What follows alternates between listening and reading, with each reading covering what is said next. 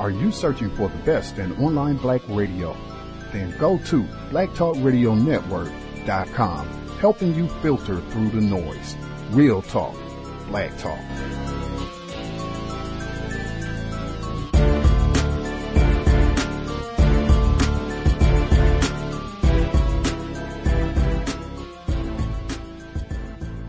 The internet is full of half-truths and all-out lies. We've all seen them, and many people on social media complaining about it. Here's your chance to show and prove. WorldAfropedia.com is a black-owned and operated encyclopedia. There are several thousand articles, but we need help. We can't uncover all the truth ourselves. So please, join us and become a writer, editor, or blogger for WorldAfropedia.com today. Every little bit counts. We owe it to the future generations to put the truth out there. Visit WorldAfropedia.com, the African-centered encyclopedia, a global database of African knowledge for the purpose of bringing about global African wisdom and understanding. WorldAfropedia.com.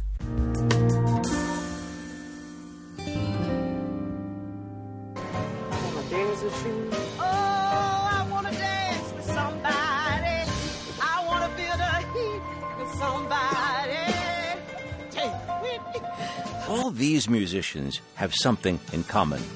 Do you remember when it was September?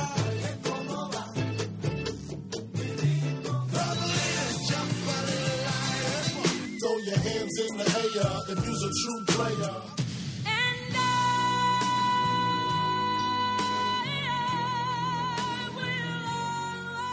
Whitney Houston, Notorious B.I.G., Bruce Springsteen, Santana, Earth, Wind and Fire. You can throw in Barry Manilow, Miles Davis, Aretha Franklin, Patti Smith. Their careers were all advanced or shaped by one man, a Harvard Law graduate from Brooklyn named Clive Davis. He was the president of Columbia Records, who went on to start Arista Records. And at 85, he's the subject of a documentary on Apple Music called Clive Davis, The Soundtrack of Our Lives. Davis told me that he had zero music experience when he went from being the lawyer for Columbia Records to being its president. I had no connection with music whatsoever, and it was only after I was head of the company for about a year, I found myself at the Monterey Pop Festival in the presence of Janis Joplin and Big Brother and the holding company. Yeah. And that was my epiphany. That was my first signing.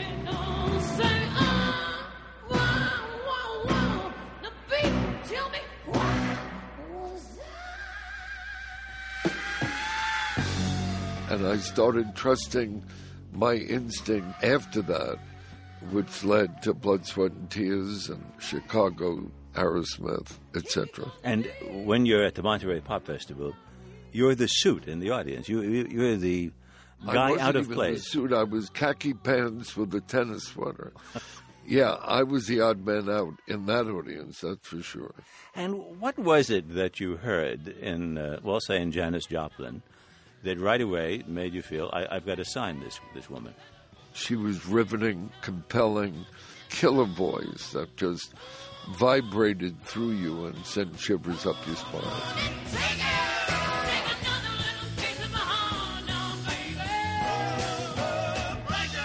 The documentary depicts your intervening in the careers of a number of artists. First of all, hearing the future success in what they're doing and then making some adjustment to make that success come faster. How do you describe what it is that you hear in a performer that says to you, this one, as opposed to that one, could be a real success? You know, it's different if you're a writer. It's different when you're signing a Bruce Springsteen or an Alicia Keys than it is when you're signing a performer, a Whitney Houston, or feeling that Aretha or Dionne Warwick could still be major stars for many years to come. You're looking basically for headliners. You're looking for those that will lift an audience out of its seat.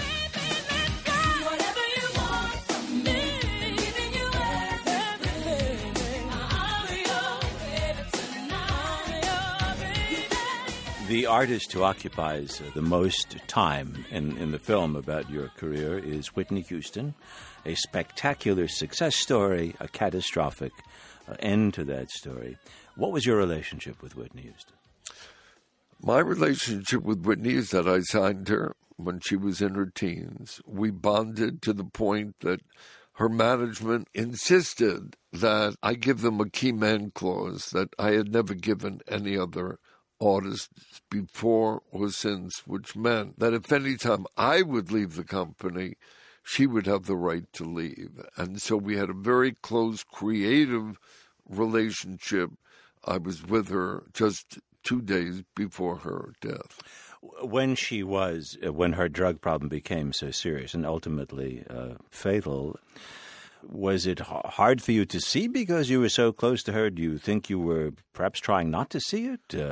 I think the film points out that I did not see it up close because Whitney would, before she saw me, be dressed great, look great, be on top of her game. But when I saw the problem, it shows the letter that I wrote to her and goes into detail of the efforts to really get her to confront her addiction. And when she did that Oprah interview, we all thought that she had beat the problem, but obviously she did not. You are currently the Chief Creative Officer of Sony Entertainment, but I'm curious, if you listened to some music this evening that had nothing to do with work, that was entirely for pleasure, what would you listen to? I wish I had that opportunity, because every week I bring home the new records as they break through to study why they are hits, to study why radio is playing it, what radio is not playing, to make sure I don't come with self-confidence.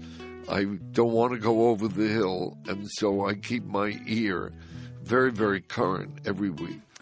Clive Davis, thanks for talking with us today. I appreciate your interest. Thank you. We've heard from Clive Davis. He's the subject of the new documentary from Apple Music called Clive Davis, The Soundtrack of Our Lives.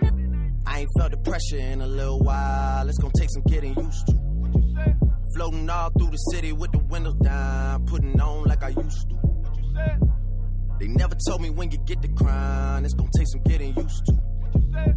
New friends all in their old feelings now. They don't love you like they used to, man. So, Drake is in the news for all the wrong reasons this week, I think, because obviously Drake, I think it's pretty clear right now at the moment that Drake is Canada's #1 international arts export. And the rapper should be in the news because of his art. But because Drake is black, that is impossible. At some point, people have to remember and realize that Drake is black and then start doing to him the things that they do to all of us as black people.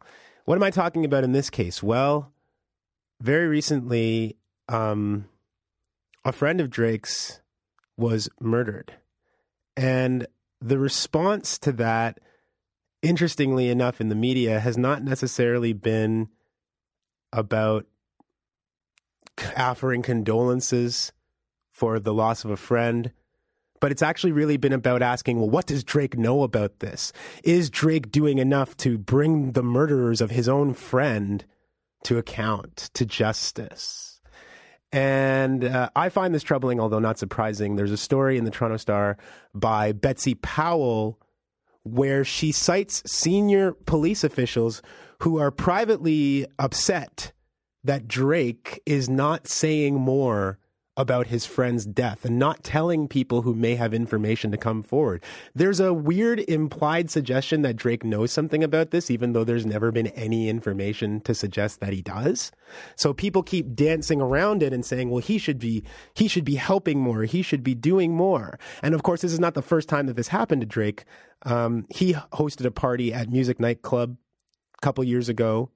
There was a shooting after the party, and Crime Stoppers at that time was urging Drake publicly to do something to help. They called him out by name. Now, in this Betsy Powell story, Detective Sergeant Gary Giroux is quoted as kind of really showing his hand here, because he says the following: I certainly would encourage him, meaning Drake, through his tweets, to encourage anybody within the community to come forward with regards to any information they may have to assist in solving his friend's murder. When Drake didn't do that, that same Detective Sergeant Gary Giroux followed up with the Toronto Star, and he said, quote, "I would hope if Drake was a real and true friend, that he would encourage anyone with information that pertains to the murder of a close friend to share that information with the police with a mind to protecting the community and bring justice to the deceased's family," unquote. So that's a police sergeant suggesting that Drake doesn't care enough about his friend to talk to the police. Again, no suggestion that Drake has some kind of specific information or knowledge about this murder of his friend, but an insistence that he needs to say something that he's not saying.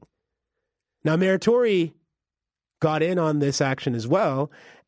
He was quoted in this Toronto Star story, but he was also here on News Talk 1010 this week with Jay Michaels and Ryan Doyle on The Rush, and they asked him about this, and I want you to hear a part of what John Tory said about whether or not Drake needs to do more to help his friend's murder be solved.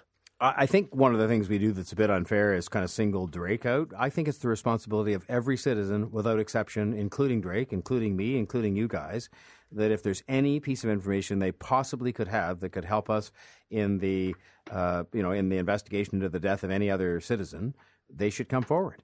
And so I said that at the time when I was asked about Drake, and it then degenerates in a way into a discussion about Drake and, whether because he's a famous musician, he's being given, special attention in a negative way. And I'd say no. I mean, I'd say that to any citizen whatsoever that had any information, it is your duty to come forward. Okay, so there's Mayor Tory saying it's any citizen's duty to come forward, and that he actually thinks that it's unfair for Drake to be singled out for information about the death of his friend, Anthony C.O.W.S.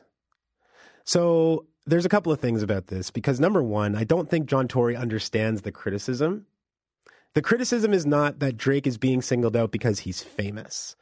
Lots of famous people have friends around them die, and they're not asked to be tweeting to ask everyone for information. That's not the problem here. The problem isn't that Drake is famous and so he's being held to a different standard. The problem is that because Drake is a black man with a platform, he's being held to a different standard.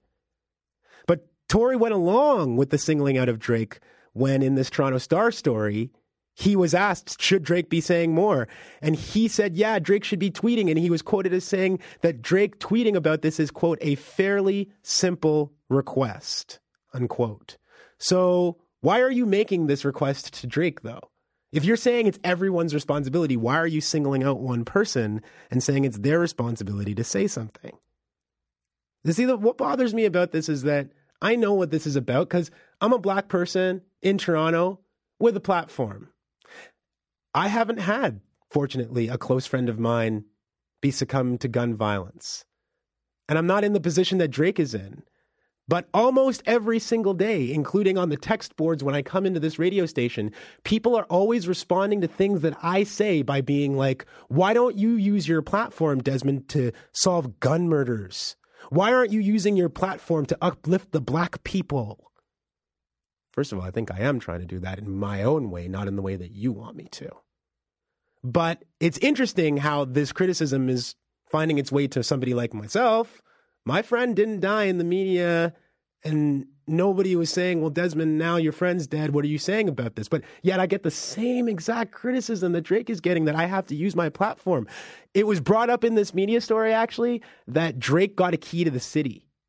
And it's almost being used as a way of saying that because he was given the key to the city, he should therefore be using his platform for the things that the city would expect him to. And to that end, here's more of what Mayor Tory had to say about Drake. And so I said that, and I believe that to be so, that he should, and he should encourage others to do so as well, just because, again, I do it in my job, and when you are given a platform to encourage good behavior and encourage, things that are in the best interest of the city, then you can use it, among other things, to say to people, we have a lot of unsolved crimes in the city, and one of those kinds of murders is one too many, and that you should come forward and encourage other people to cooperate with the police as well. Now, if you're going to ask that of Drake, you need to individually ask it of every single other person in the city. Because if you're trying to tell us that every person has a duty and there's nothing interesting or special about Drake, then why are you singling him out? Vicky Machama, who was on this program recently, wrote about this issue in a piece that was entitled "Drake is Not Toronto's Batman." I really, really felt and appreciated this piece. And in it, Vicky quotes another black writer in Canada named Huda Hassan. And Huda wrote in Flair to particularly ask that he commit this labor during a time of mourning is a reminder that black people are never granted the humanity to endure pain or, at the minimum, peacefully mourn our loved ones. And Huda gets the last word on that, because that's all there is to say. When you're a cop, you can torment freely and see me valley, then seize it outy, then beam proudly, turn a routine traffic stop to your season finale. When you're a cop, you can shoot a motherfucker by the trailer park. Plenty evidence, straight offense, will we raise your shark? Then turn around and taser perp, for the blazing perp, I'm a cop. Now at 11, a chaotic chain of events leading to deadly force by police. But what possessed a promising college student celebrating her birthday to get so violently out of hand? As a father and as a person that loves people, that loves Jesus Christ, it's going to be hard to accept that something different couldn't have been done. And new tonight, her father also trying to understand why his daughter had to die. That young woman was making plans for law school. Tonight, the investigation is just beginning after Miami Beach police say they were forced to shoot and kill her last night. CBS 4's Hank Tester working the story live on the beach. Hank. Well, some new video surfaced late this afternoon, which graphically displays just exactly what went down in this neighborhood on Sunday afternoon and what caused a young woman to die right here in the streets of Miami Beach, but also a police officer almost died when she tried to run him down. Let's take a look.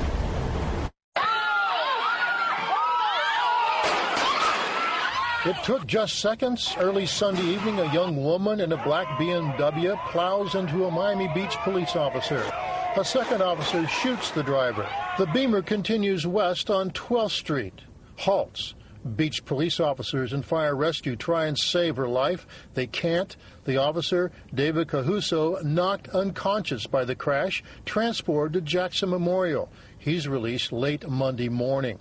Dead is 22-year-old Carrie Ann Hython.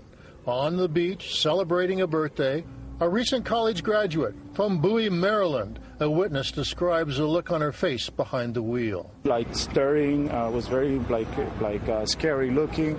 I think she was on drugs or something. Reached in Maryland, her father tells CBS 4. We had just had a conversation recently about the social ills of our society and, and how she was going to be a budding lawyer and attorney.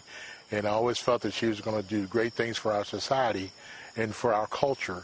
It's terrible. I mean, you can't help but have quite a bit of despair and anguish behind something like this because you don't understand how it could happen. Hi, my name is Carrie Ann Hython. She wanted to make a difference in our society and the lives of many people that weren't as fortunate as her. It's out of character what they're telling me, but, I'm not there. I believe that something was going on, and to say what it was, maybe she did panic. Carrie Ann Hython was set to enter law school when she hit two cars and a truck on South Beach, then ran down Officer Caruso. In slow motion, you see the officer being hit head-on. The second unnamed officer opens fire, wounding Hython fatally. The injured officer on the pavement, Miami-Dade police, per policy, will investigate. Under Florida's fleeing felon law, police can open fire on someone suspected of committing a felony and who could pose a threat to the public. Just to protect themselves, because the BMW is coming right at him, and the BMW did hit him. Well, police investigators will be highly interested in the medical examiner's toxicology report to see just exactly what ailed this young woman when this accident occurred. That's the very latest. I'm Hank Tester, CBS 4 News Tonight. Back to you. I don't want us to lose sight that things are getting better.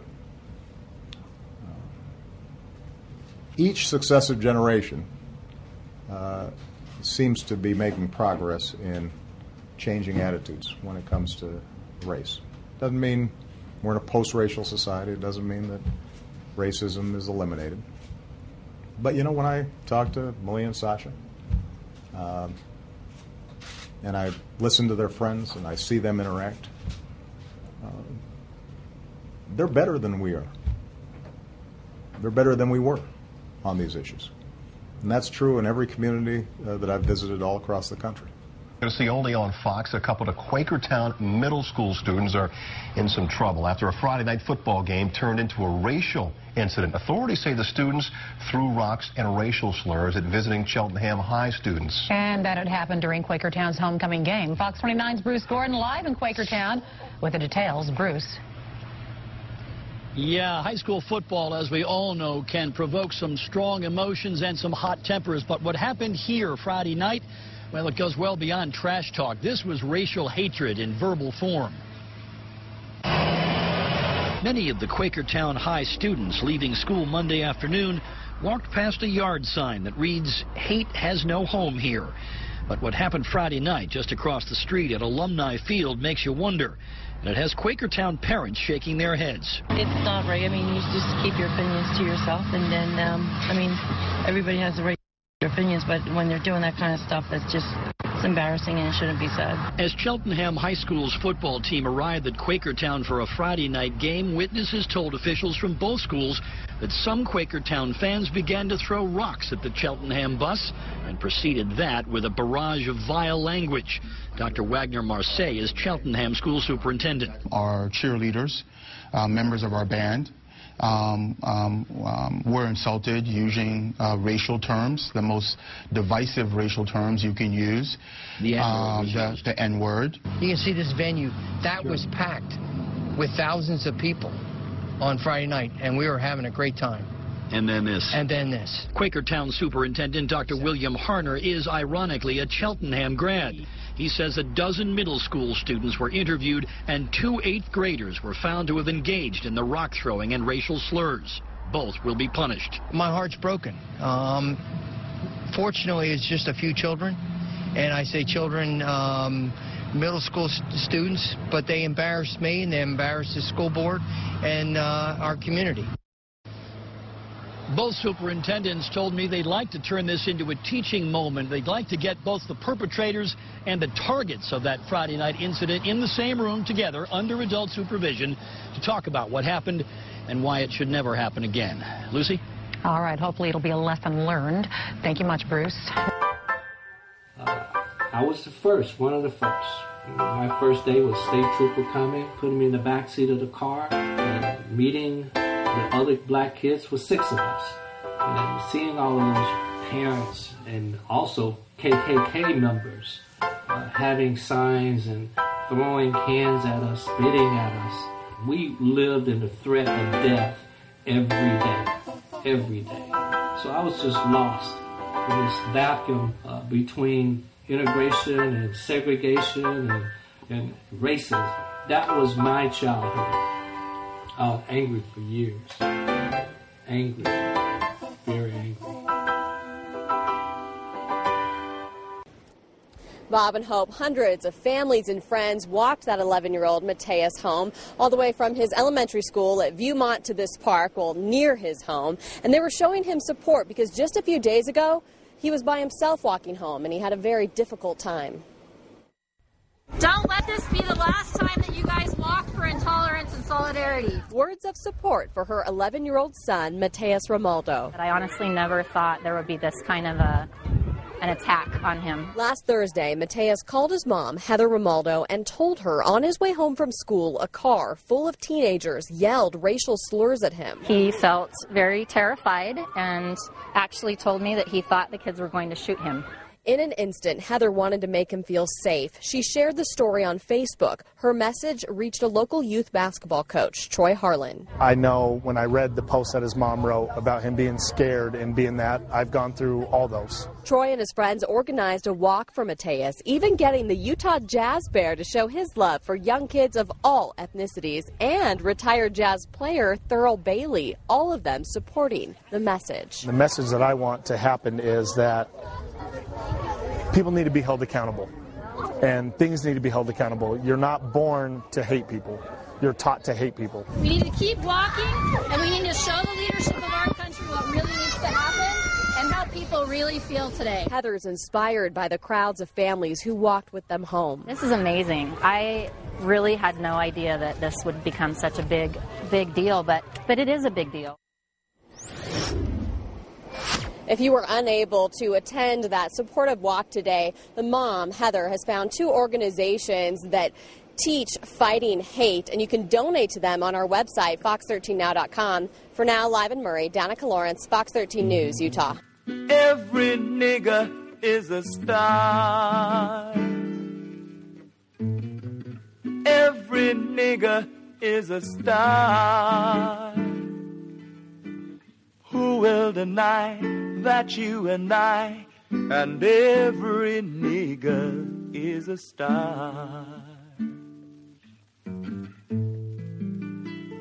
All right, Tony, thanks so much. These 2 adults from Mason County are now facing hate crime charges. The victim, a 16-year-old boy. We first broke this story last night before the 2 were arrested.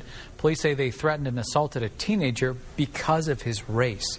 News Channel 3's Tara McGee explains the family's pain in a crime the chief of police is calling shocking. Friday is a day 16-year-old Logan Cochran won't forget. I was thinking of any possible way to get out of that situation, and there was none. He was at this park in Point Pleasant, playing basketball and hanging out with a girl of another race. He says a few adults showed up, unhappy he and the girl were together. She said interracial couples don't work here. That's when court documents say Delia Carr started yelling racial slurs at Logan, pointed a gun at him, and threatened his life. And I started backing up, saying, I'm 16, I'm 16. And then I look over and he headbutts me in the face. Police say he is Rocky Nybert. Now both Nybert and Carr are charged with the hate crime for violating Logan's civil rights. It's like jump a gate and then catch me, or just sit there and hope I don't die. This whole incident may have started with a game of basketball, but the charges against these 2 are serious felonies. If they're convicted, they could be staying behind bars for about 10 years. I've been called racist names before, but like only in school. Getting called the N-word over multiple times, them having a gun pointed at me, changed my whole point of view. Logan is grasping for understanding, while his mother struggles to band-aid an emotional wound. It's a lot. Is there racism? Yes, but to this extent, no. This is stuff I read in, I read it from inner cities or see on movies. She's thankful another parent stepped in to help, but is heartbroken that hate hit home. This happened solely based on my son's skin color.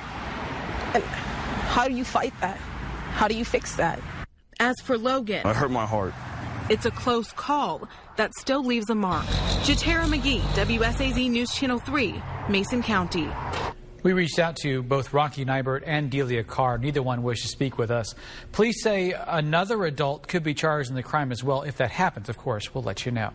If racism, white supremacy was not conducted on this particular planet, then there would be white genetic annihilation. And people who classify themselves as white know this, and this is why this young 21-year-old mass murderer in Charleston, South Carolina, said as he was killing the black people, when a young black man tried to, I guess reason with him, this is what one of the reports are saying, that he said, no, I have to do this because all you want to do is rape our women and take control of the country.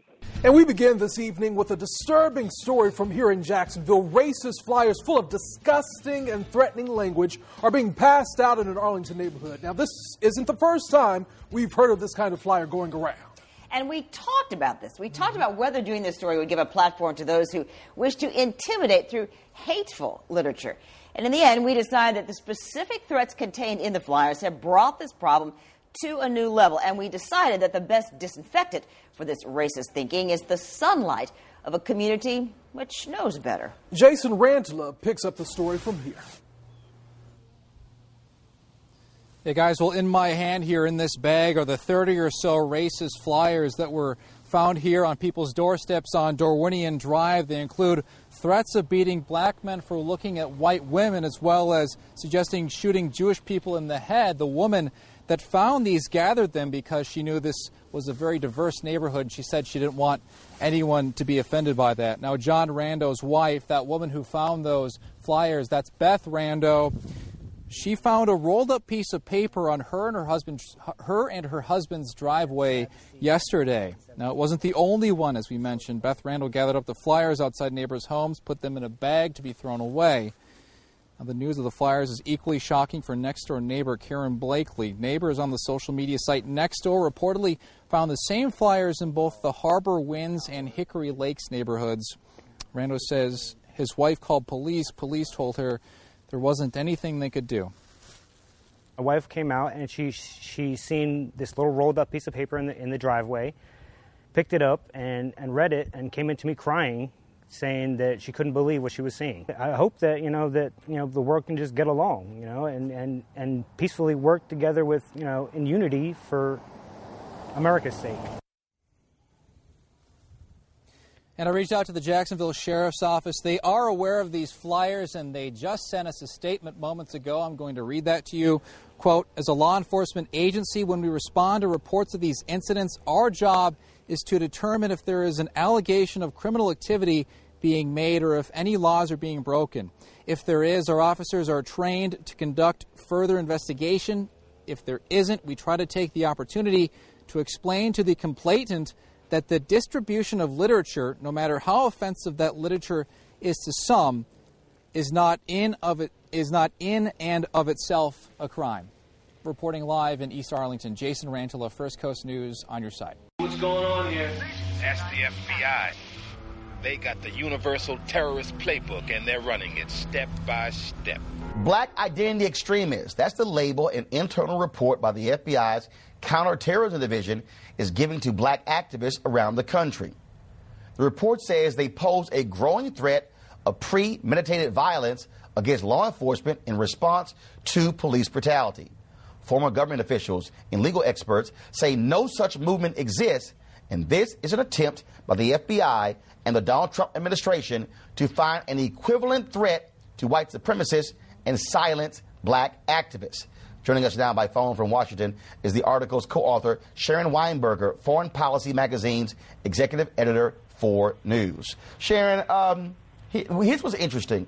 Earlier this year, correct me if I'm wrong, didn't federal officials say white supremacists pose a greater threat to Americans than ISIS? Yes, well, there was an FBI report that came out in May that we at Foreign Policy obtained and published later that said that there were more attacks in terms of the number of attacks by white supremacist groups than by any other extremist group in the United States, including those linked to the Islamic State or what be it. So it was talking about the number of attacks. This was really a growing problem that the FBI observed. So, there have been elements within the FBI that were very concerned about white supremacists. And what's interesting here is this is the FBI. First of all, show me the evidence. Show me the evidence where black identity extremists are leading these attacks against law enforcement when the reality is, and we've done the stories and the numbers, law enforcement they've been killed by more white folks than anybody else in America. Well, that's exactly. I mean, when we took this report to, some dozen people, to include former DHS and former FBI people, we honestly expected a couple former government people to be like, oh, well, actually, that's not so crazy. It's a continuation of this report or that report. And everyone looked at that terminology, every single person we spoke with. And even though there were variations of opinions, everyone said that's shocking. There's simply no such thing as a black identity extremist movement. It would be like linking militias and white supremacists and the guy in Las Vegas and calling them white identity extremists. It makes no sense. It has no basis in reality, and frankly, it's racist. This report, to me, sounds eerily familiar to what J. Edgar Hoover did by using wiretaps and doing so, approved by Robert Kennedy, approved by President Lyndon Baines Johnson and others, when they targeted Reverend Dr. Martin Luther King Jr., when they wiretapped his hotel rooms, when they wiretapped his friends' phones, when they went after the Black Panthers, when they went after the Deacons of Defense. I can go down the line and list the various organizations that the FBI targeted. This is, again, following the footsteps of J. Edgar Hoover. I think that is it. When we interviewed particularly academics who had looked at years of FBI surveillance of African American activists, of writers in the 1960s and 1970s, what they said was so similar was that the FBI, very deep in the FBI's DNA, was this belief that activism, radicalism, was somehow linked to a violent ideology. So maybe in the last century it was linked to communism, and now it's the belief that somehow people are linked, that they're inherently violent. It's just a weird designation. It's weird to assume that somehow there's an underlying violent ideology. The cases they cite in the report of violence are very disparate. There's no evidence of a movement. It's just it's very sloppy methodology, and in terms of what's going on in politics, it just doesn't work. And what we have, and again, we're talking about the FBI here. This is an internal report. Have they said, are there any plans to release this? Well, we effectively released it. It was, it's an official use only report, so it's not classified. So the FBI purposely does not release these to the public. They go out to local and national law enforcement. Jonna Winter, my colleague, was able to obtain a copy of it, and so we released it because we think it's important that the public see this, that they see what's going on. This is obviously an official designation that the FBI is using to monitor what they believe is a violent movement. People have the right to judge for themselves. All right, Sharon, we surely appreciate it. Thank you so very much. Thank you. I want to go to a panel here. What you're seeing here is Donald Trump's administration and Jeff Sessions desiring to target black people. Desiring. They're doing it, Roland. That's what they're doing. They are targeting black people. They are alienating and dividing this country in more and more ways. You've already gone through the facts, and I have been on your show, Roland, where you have explained to people multiple times that there are myths about black people that do not exist. And now you have the KKK, Dylan Roof. You have they killed Edward Crawford in St. Louis. They killed all these folks, and they are not the ones who are on the FBI list. But you have folks who are identifying as black identity extremists, which I have not. Listen, Roland, I piss people off just in case. I hold extreme religious values and extreme beliefs about my black identity. If that makes me a black extremist, what do you want me to do? And it's crazy that they would put you on a list to then have permission to target you. They're not trying to do anything, Roland. This is his strategic plan to destroy our movement, and he's doing it step by step. First with the NFL and ESPN, and now he's doing it Black Lives Matter directly. Wouldn't you love to see one of these NFL owners, when somebody disrespects our flag, to say, get that son of a bitch off the field right now, out, he's fired. He's fired!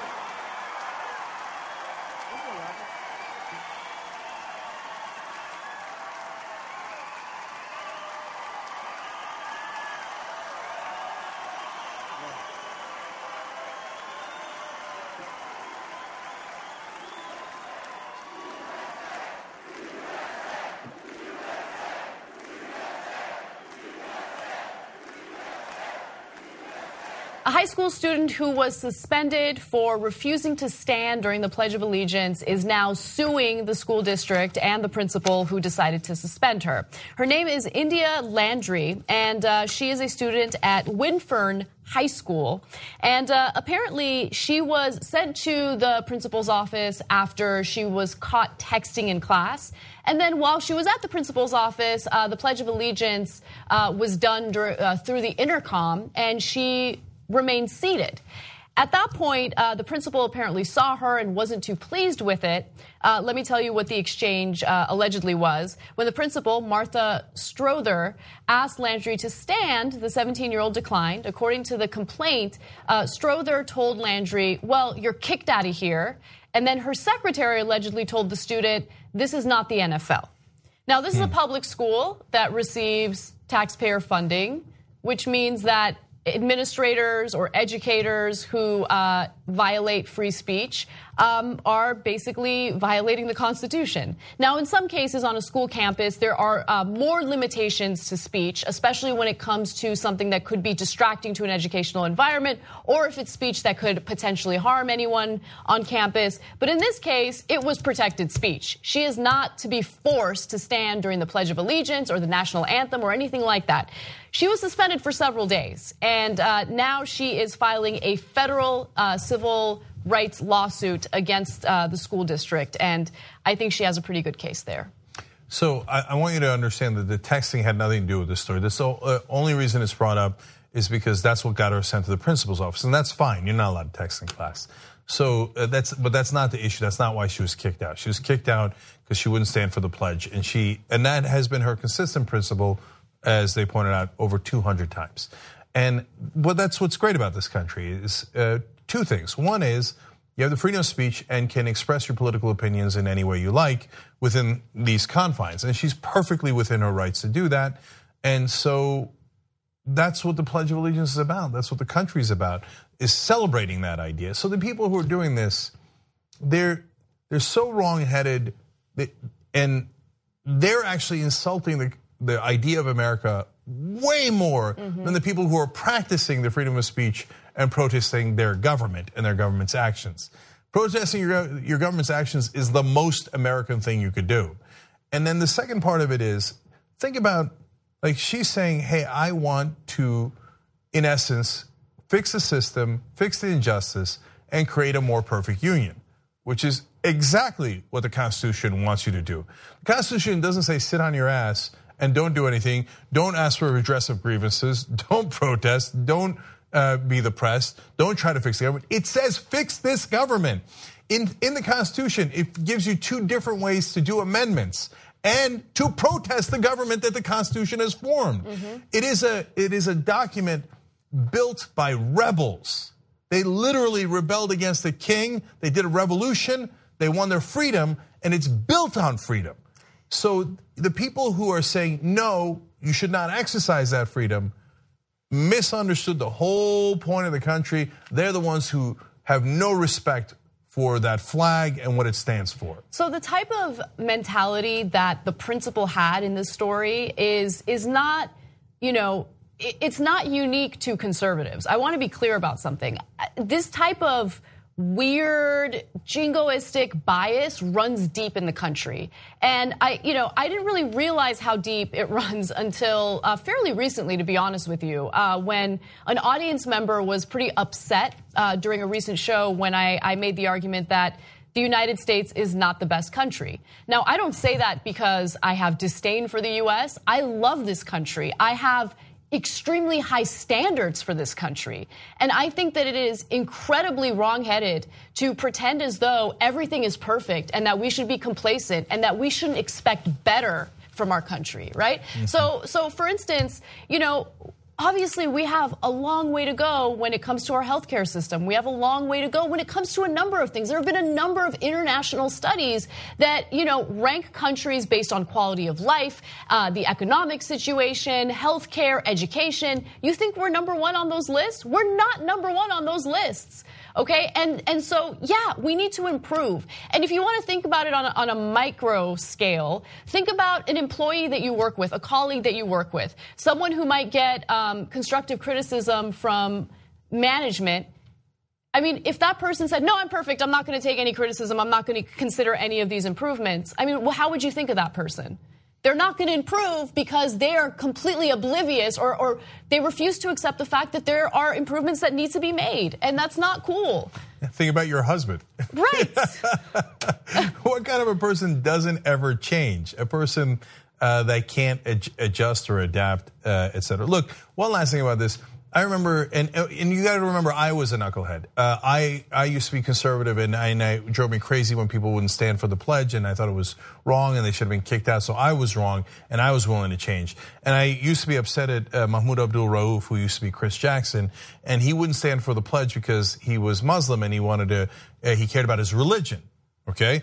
Now, of course, in America, we say we care a lot about religion unless you're Muslim. And they're like, your religion. No, stand for the pledge. Now, the reason I tell you that whole long story is because it's not just Americans. So he had issues with the NBA. He went to go play in Turkey. And then he didn't stand for the Turkish national anthem either because he felt it was against his religion. And Turkey's 99% Muslim.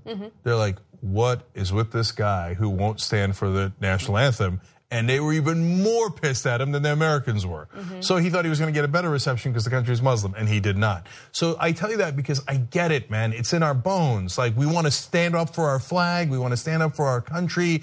And that's something, because we're standing up for our tribe. What I'm asking you to do, what America is asking you to do, what the Constitution is asking you to do, is to get beyond that and realize that standing up for your country is to help it get better. Vision, dreams of passion. And all the while I think of you. A very strange reaction. The more I see, the more I do. Baby. Tell your body to come along, but white lines blow away.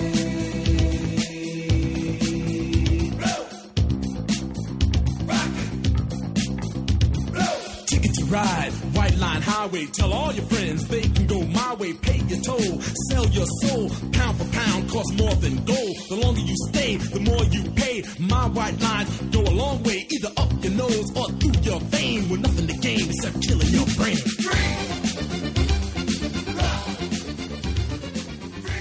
So Kiana Naijay is with us now on ESPN Radio. You may know that name from this week because she's at the center of this storm in Miami and elsewhere involving the offensive line coach, or the former offensive line coach for the Miami Dolphins, Chris Forster. Kiana Naijay with us now on ESPN Radio. Thank you for joining us. What has the last week been like for you, Kiana? I mean, this has got to be a little bit weird.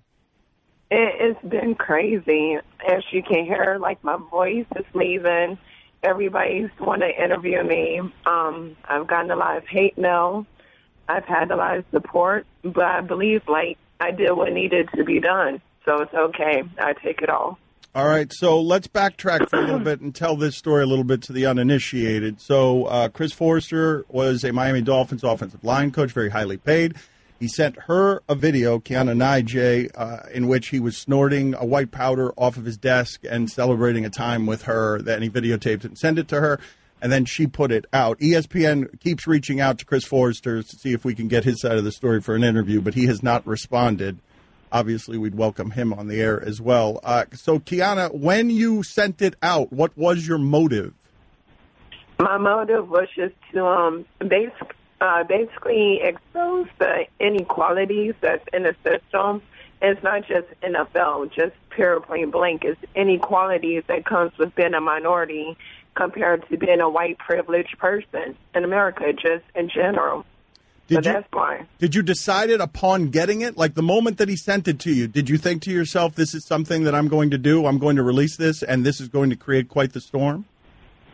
To be completely honest with you guys, the thing is, me and my best friend actually already had plans on recording him some way regardless to expose us. So even if he didn't send that video, I'm going to be honest with you guys, even if he didn't send that video, it was going to be exposed because it needed to be exposed.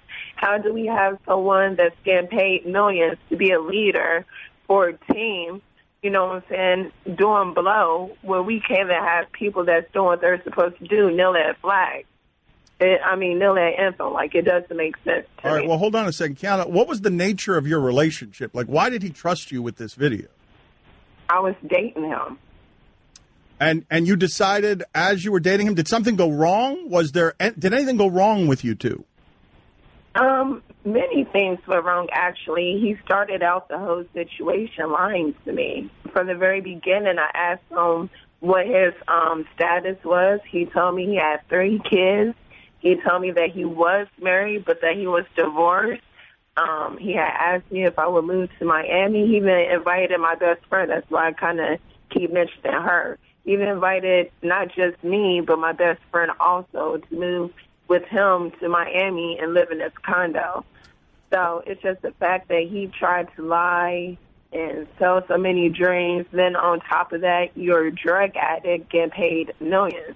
So it is many of reasons. On top of that, after he sent the video, he probably, came off of his high a little bit. After he sent the video, he low-key kind of threatened me in case I end up exposing the information. So before he can do anything to me, I just felt like that also needed to be exposed. Like, just in case I just so happen get set up or somehow just pop up dead, this story was still going to get out. Was there any sort of financial promises made by him that he did not keep? No. Well, okay. That's a complicated question because he did make a lot of promises, but not necessarily in a financial way. His promises was more so like, oh, I want to get married. Oh, I want to have children. Like, those were the type of promises. So technically, when you look at roles such as marriage, kids, and stuff like that, that does come with financial responsibilities, but not as far as, yes, I'm going to give you X amount of dollars on these days. It wasn't like that.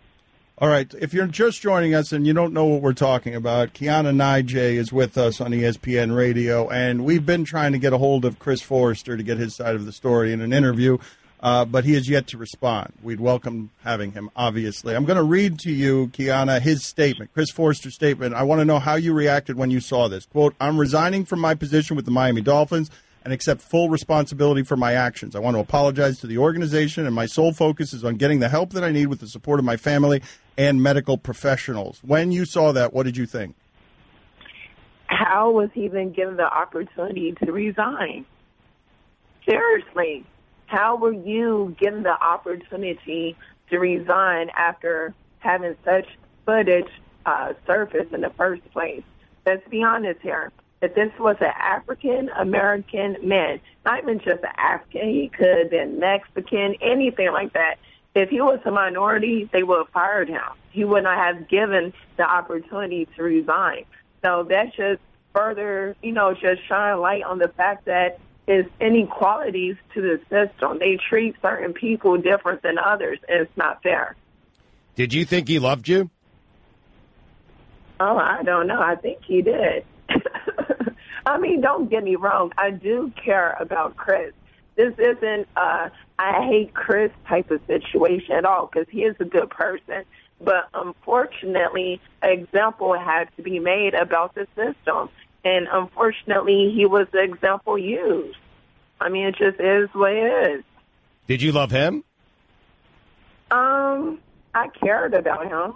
Love is a very strong word. I care about him. I still do. He was a good guy. He was a caring guy. Like I said, it's not that I have anything against him. I have something against the system and how it's ran. That's what I have an issue with. How and where did you meet?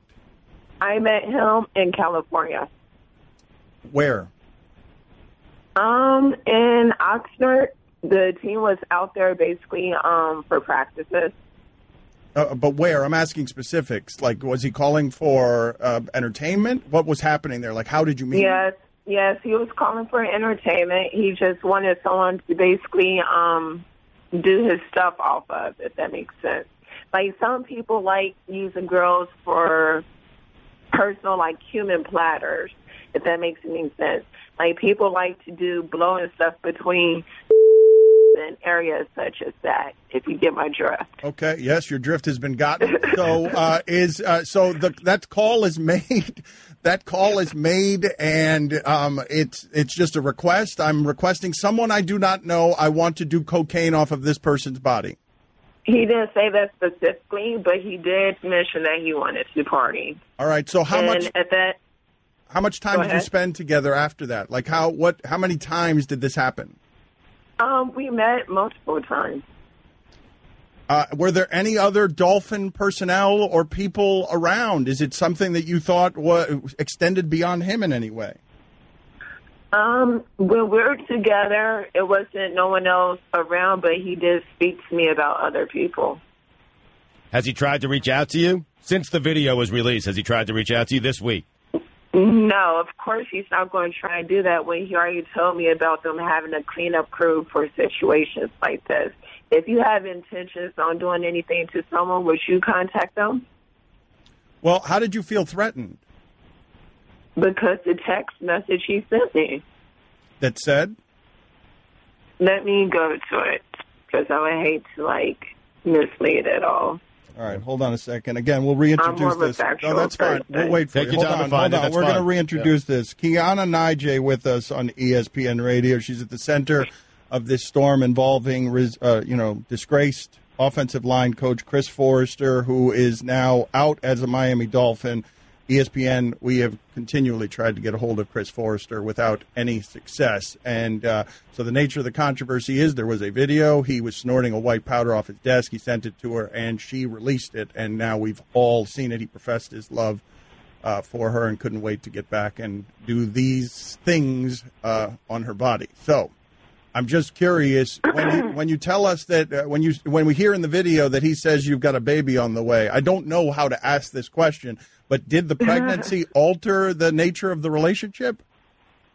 Yeah, but no, for the simple fact that he, when we spoke on the phone about the fact that I had just realized I was pregnant, not too long ago, actually, is when I realized I was pregnant. But when we spoke about it, he knew that I would have no interest in being around sentence like that at all. What What has been the hardest thing about the last week for you? Because you're getting a lot of, gold digger, and a lot of people are shaming you, correct? A lot of people are, but this is the thing. He's not the richest guy I know. You know what I'm saying? He definitely, he's not the richest guy I know that has his fault. So obviously, of everyone's personal information I know, because I'm very popular, I know many of people, of everyone I know, I exposed this for a specific reason. Like I said, it had nothing to do with the fact that I don't like Chris, that I hate Chris. It's more about the social injustices that's going on in the system, period, point blank. And to be honest, this allowed me to shine even more of a light because, like I said, instead of him getting fired, what would happen to a majority of coaches, they allowed him to resign. You see what I'm saying? They're holding his hand through the process. But who's holding Kaepernick's hand? You see what I'm saying? So if anything, it's proving my point even more. All right, so did you find that text? I did. Okay. So, yeah, so basically he has sent me a message saying anything that I plan to do or try to harm him with will be turned over to his job security team. So when I think about security teams, maybe I don't watch one too many seasons of Scandal. I don't know. I just felt like I had to sleep with one eye open after that. Who the is a security team?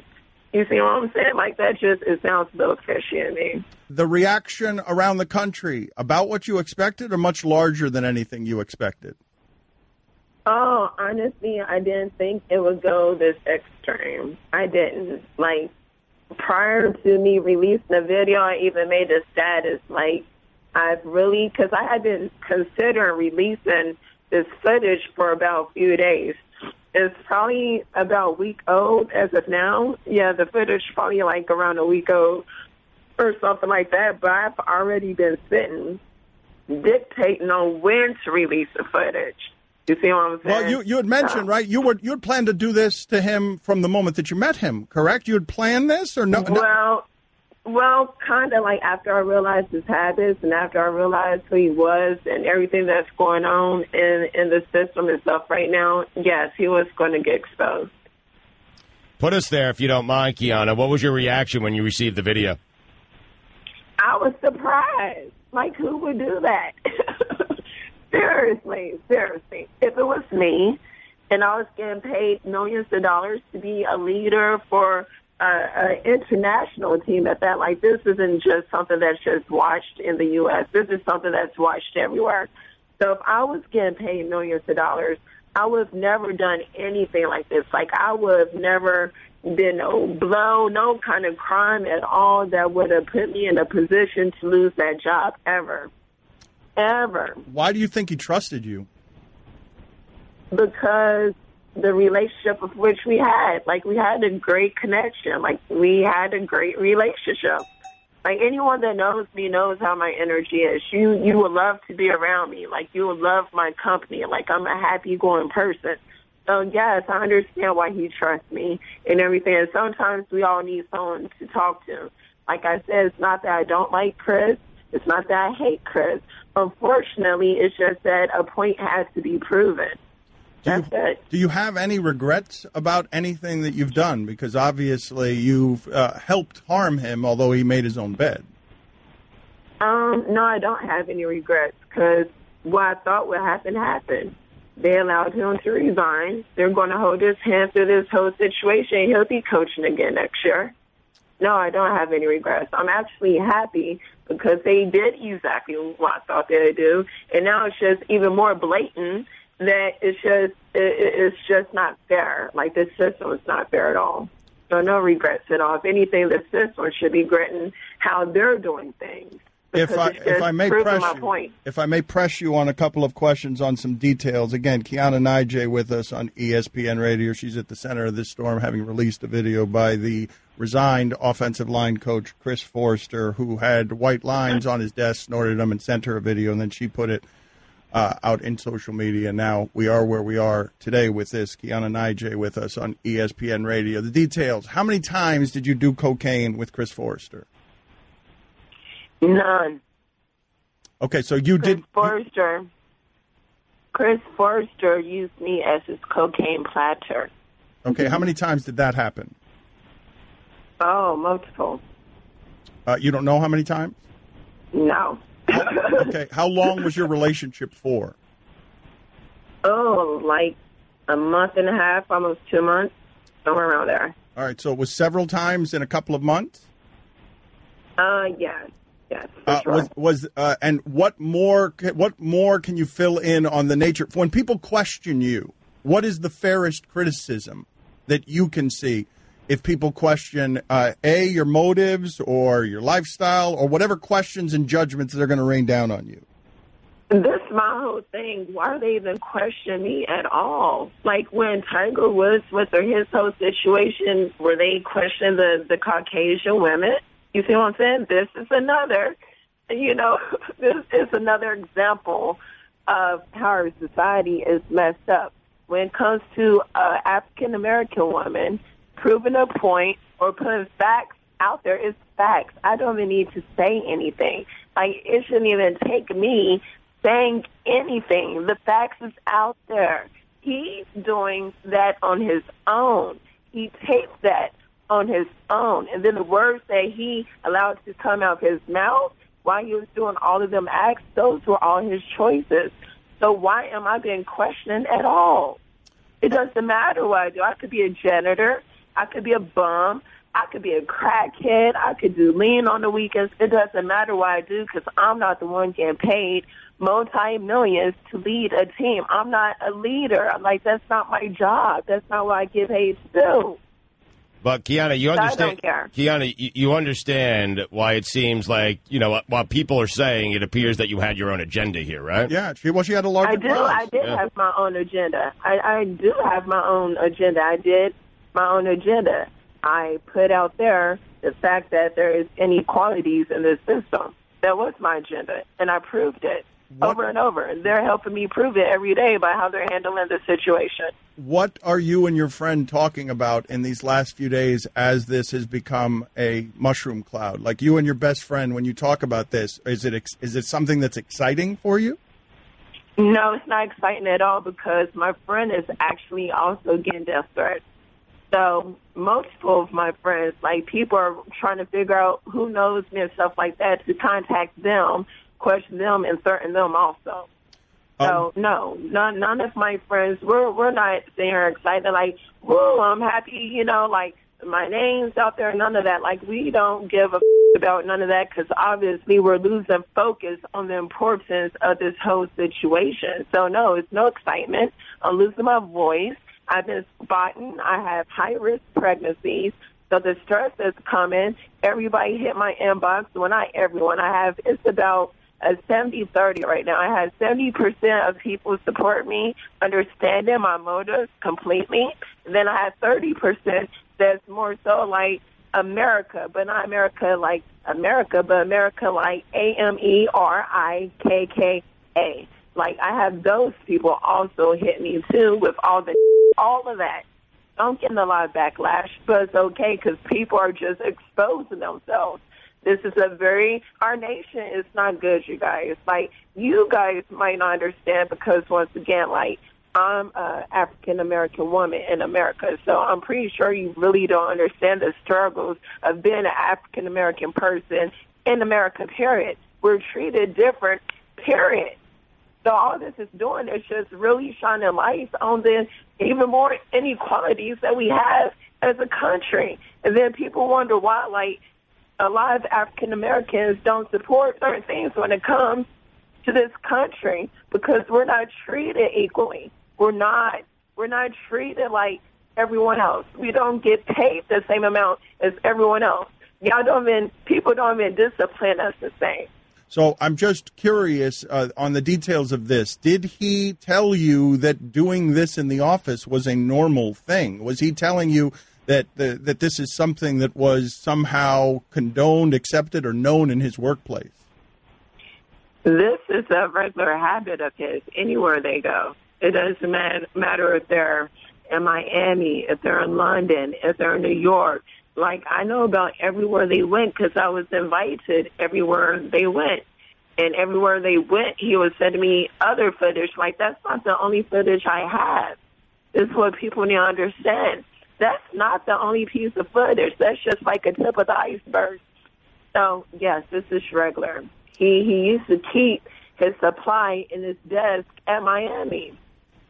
He was doing it at his desk at Miami. You can look into the background of the video and tell he was at his Miami office. And you have more incriminating video than the one that you released? Yes, I do. And more videos, more pictures, more everything.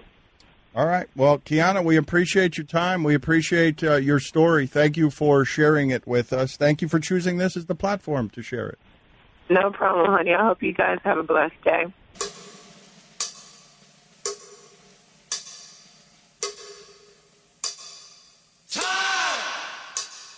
Oh, shit, don't tell me my niggas got lost in time.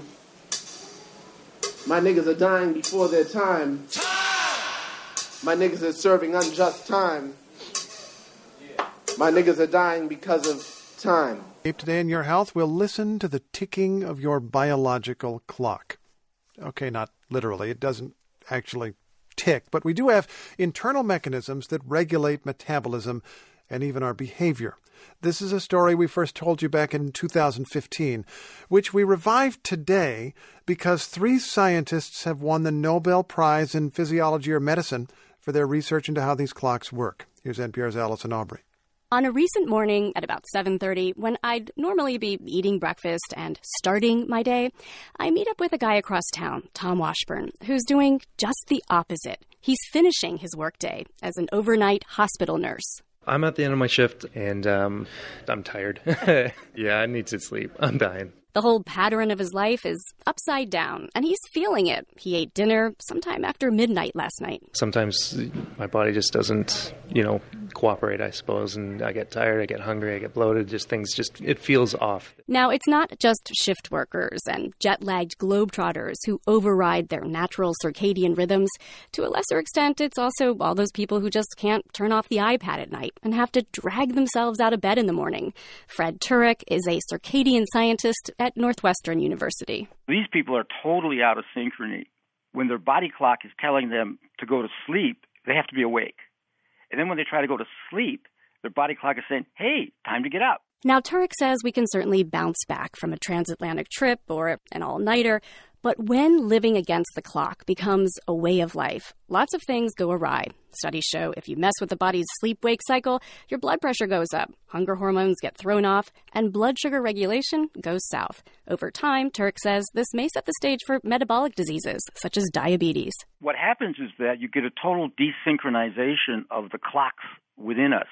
which may be underlying many of the chronic diseases we face in our society today. Now, notice that Turek says clocks, plural, within us. We've known for a long time about the master clock in our brains that synchronizes our body to the 24-hour light-dark cycle.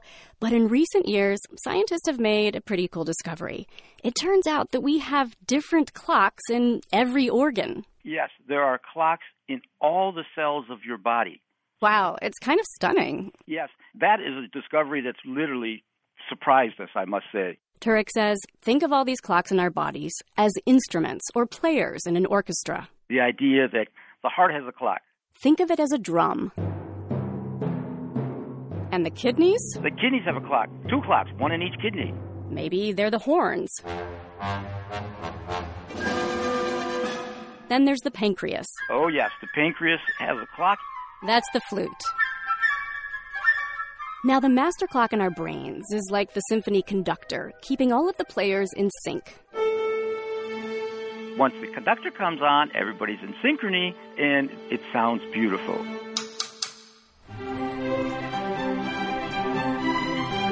The idea that your body is functioning normally when everybody's in synchrony with the master conductor in your brain. You're sleeping well, eating regularly, and feeling good. But what if the clocks get out of sync? It sounds so bad, right? And Turek says something like this may happen in our bodies. So think back to Tom, the overnight nurse. The master clock in his brain, which is set by the 24-hour light-dark cycle, is like the conductor, cueing all the other clocks in the body that it's night. So, for example, his digestive organs are not expecting food. The clock in the brain, it is sending signals out, do not eat, do not eat. And this is where things get out of whack. Tom has to eat something on his overnight shift, and when he does, research suggests this meal may reset the clock in his digestive organs. So instead of being in sync with the master clock, the clock in, say, the pancreas, which has to start releasing insulin to deal with the meal, is getting competing time cues. The pancreas is listening to the signals related to food intake, but that's out of synchrony with what the brain is telling it to do. So if you are sending signals to those organs at the wrong time of day, such as eating at the wrong time of day, we're upsetting the balance. Now, it's still early days for circadian science, but there's growing evidence that different organs and systems in the body are programmed to do different things at different times. For instance, doctors have long known that the time of day you take a drug can influence its potency. And Turek says part of this is that the liver may be better at detoxifying at certain times of day. If you take a drug at one time of day, it might be much more toxic than at another time of day. And consider a recent weight loss study by a circadian scientist at Harvard named Frank Shear. He found that the timing of meals may influence how much weight people can lose. The finding was that people who ate their main meal earlier in the day were much more successful at losing weight.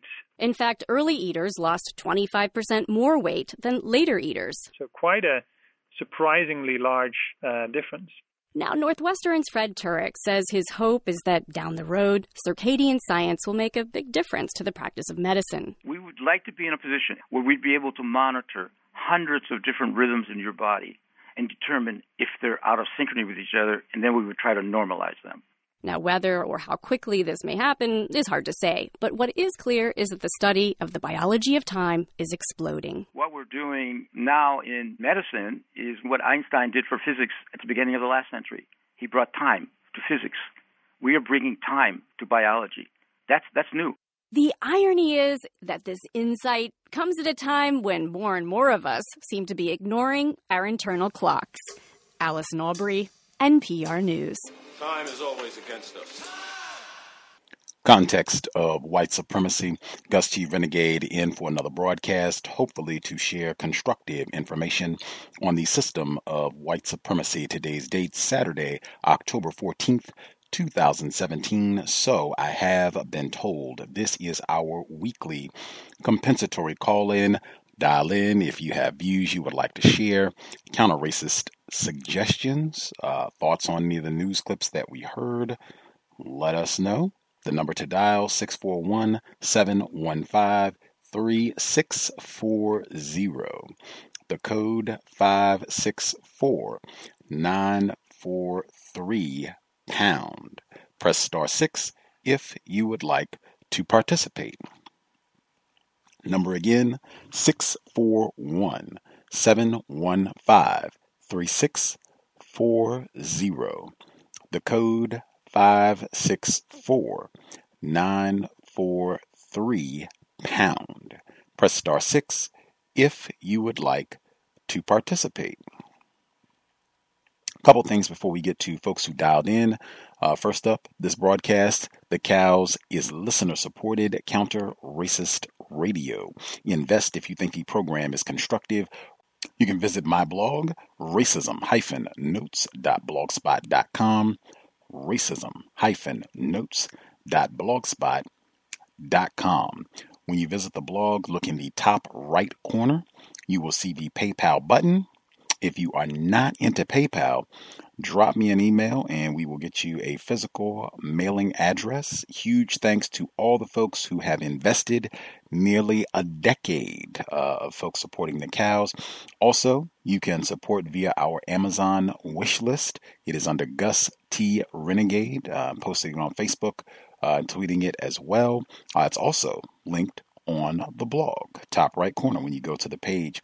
And just the word on my wish list and that last clip that we heard about the different clocks in your body, that segment reminded me of Dr. Kamal Kamban as well. I know consistently when he's on the program, he's talking about getting enough rest and saying that he makes an effort to go to sleep each night, 10 p.m., make sure that that is his bedtime. That's something that he's talked about on this broadcast consistently, but that is something, in my view, the system of white supremacy has done extraordinary damage to my ability to get quality rest and to have all of my clocks in my system, in my body, synchronized and in harmony, just for the duration of my time on the planet.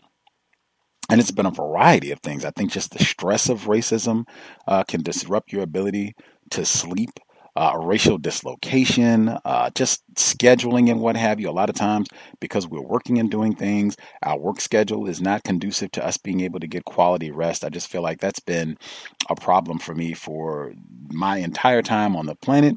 And I get the sense that for many Black people, especially people that listen to this program, that sleep often is an issue for them as well. That is one of the reasons that on my wish list I have a lot of bedding items and have had bedding items for a good chunk of the year.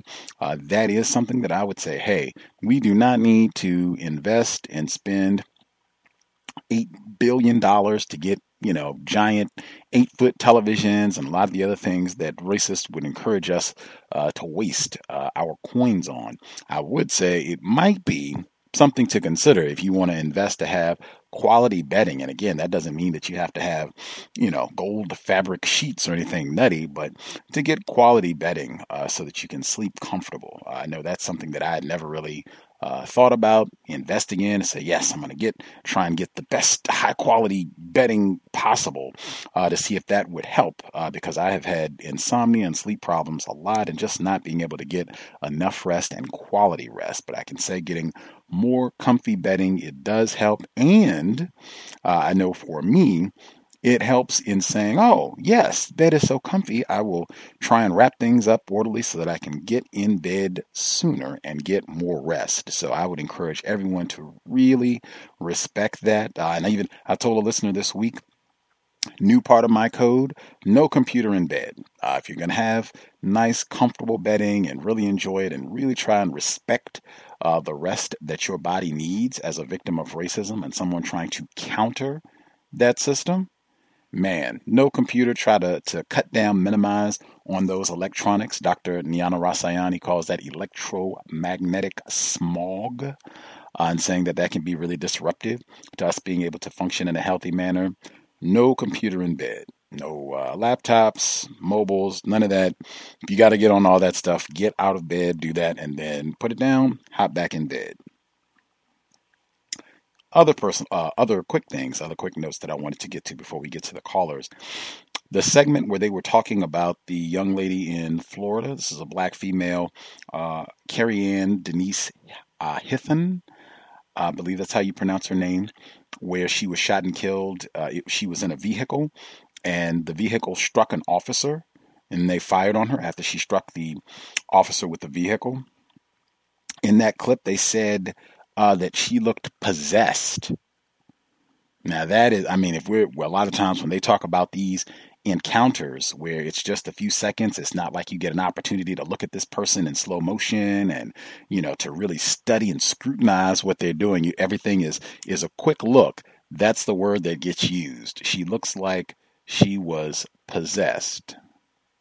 Some sort of, freakish, ghoulish monster or what have you, that Satan has literally leaped into their body. I thought that was important. Also, there was suggestion of alcohol or drug use.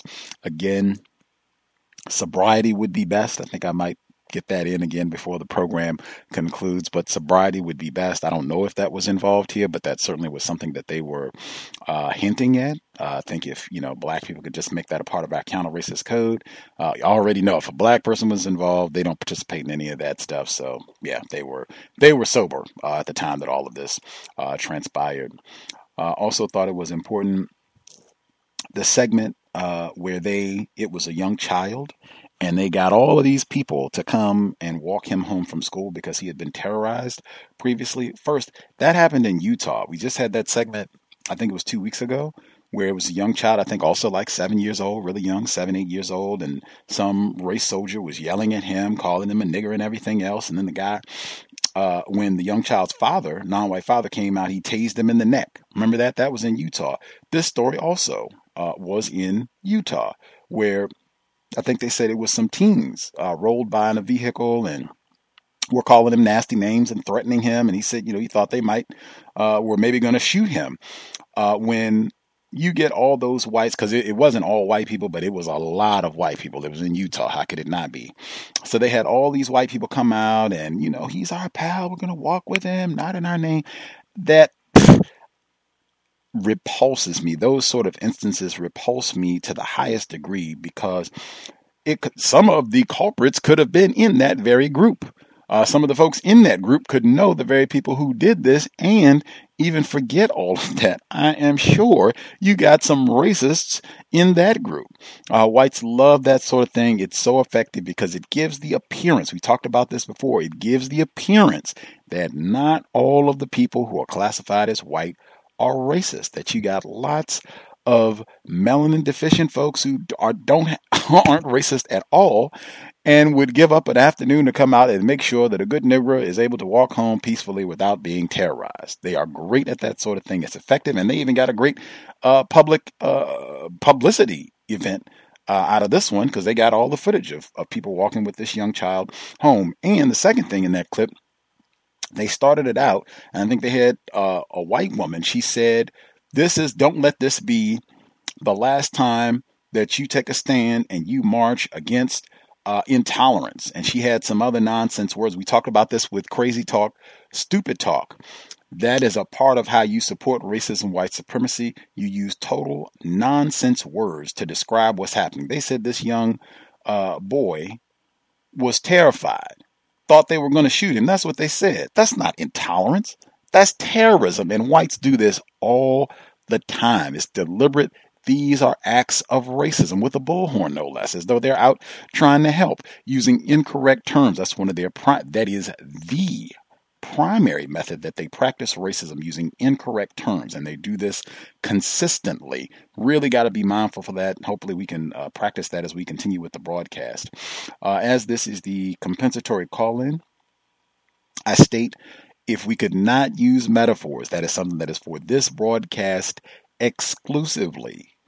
No metaphors. It's been my experience that frequently racists, individuals classified as white, they will deliberately employ metaphors, similes, comparisons between two entities that are not equivalent. They will do this on a regular basis. It generates confusion. It's difficult to understand. It is a major method of deception. With non-white people, Many of us have been exposed to racist antics for the duration of our time on the planet, and many of us, Gus T. Renegade included, we are still learning. As such, sometimes we will use a metaphor, analogy, to convey our thoughts. Sometimes we haven't come to a conclusion. We're still trying to formulate our thoughts, and so we will hope that the metaphor will adequately compensate for any deficiencies or where we have not actually come to a conclusion. And oftentimes when this happens, it just generates a lot more chaos. It's not comprehensible. It doesn't make any sense at all. If we could just be explicit and speak directly to what it is we want to say, if you're not able to articulate your thoughts without a metaphor, then perhaps you need to take a little more time, do a little more thinking, and there is nothing wrong with that at all. But for this broadcast, no metaphors. Thank you kindly. I will prompt about that. If you could take 5 minutes to share whatever commentary that you have, that would be great. Make sure everybody gets an opportunity to share at least once. If you know you're in a noisy environment, if you could use your mute button, that way we can preserve the audio quality of the broadcast as opposed to having a lot of unnecessary sounds and audio disrupting other folks when they are trying to speak. Last thing I'll get in, the segment that was talking about the young lady Kijuana Naji, who got the race soldier with the Miami Dolphins, released the video footage of him doing cocaine and talking about partying it up and what have you. In that segment, I thought it was important. One, she made a lot of great points directly addressing racism. Super appreciated. That's why I included it. But also thought it was important. She was talking to a pair of whites who were doing the interview. I thought it was important. They were doing the same thing. We've pointed this out before. They were, even though we got video of this guy, this coach, former coach, got video of him snorting lines. Well, maybe it wasn't cocaine. Maybe, maybe it was flour. Maybe it was his medication. Maybe, it was something else. We don't quite know. We don't want to make any false accusations. He was, as she stated, he was allowed to resign as opposed to being terminated. But we still, want to give him the benefit of the doubt that this may not have been cocaine that he was sniffing. Consistently, where whites are given that, where they're not criminalized, even if we got video. Black person, he asked her, how many times did you all smoke? How many times did you all do cocaine? He asked her that specifically when it's about her. And she says, hey, I didn't do any of that at all. He was the one sniffing the cocaine. He was just using me as a platter. Cowbell. Thought that was important also. I will stop there. If folks have other commentary, feel free. And we will be here tomorrow for the Global Sunday Talk on Racism, 3 p.m. Eastern, 2 p.m. Central, 12 noon Pacific. Forgot about that, but we will be back quickly and we'll get a global take on what has been going down all around the world. System of white supremacy last 30 days. First few folks who dialed in with a hand up, line should be open. Proceed.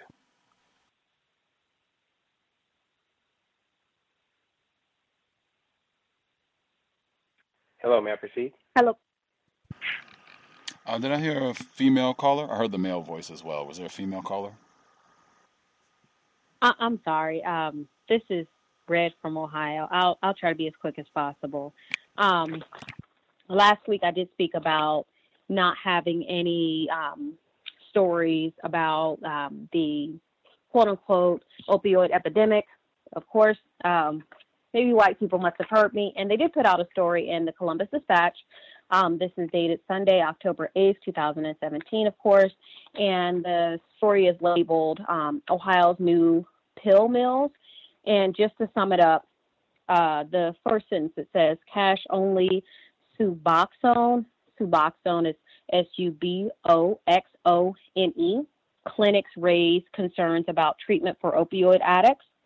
Basically, what the article is about is how whites, they quote unquote, or some whites quote unquote, are trying to combat the opioid epidemic by coming up with other drugs that these opioid addicts can replace the opioids with. And that's where Suboxone comes in at.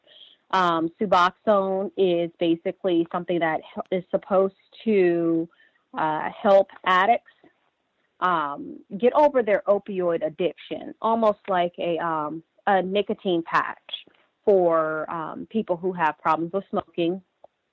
And a couple of call-outs in the article, it says Suboxone also is a popular street drug, one that state reports on drug abuse trends says is highly available for illicit use.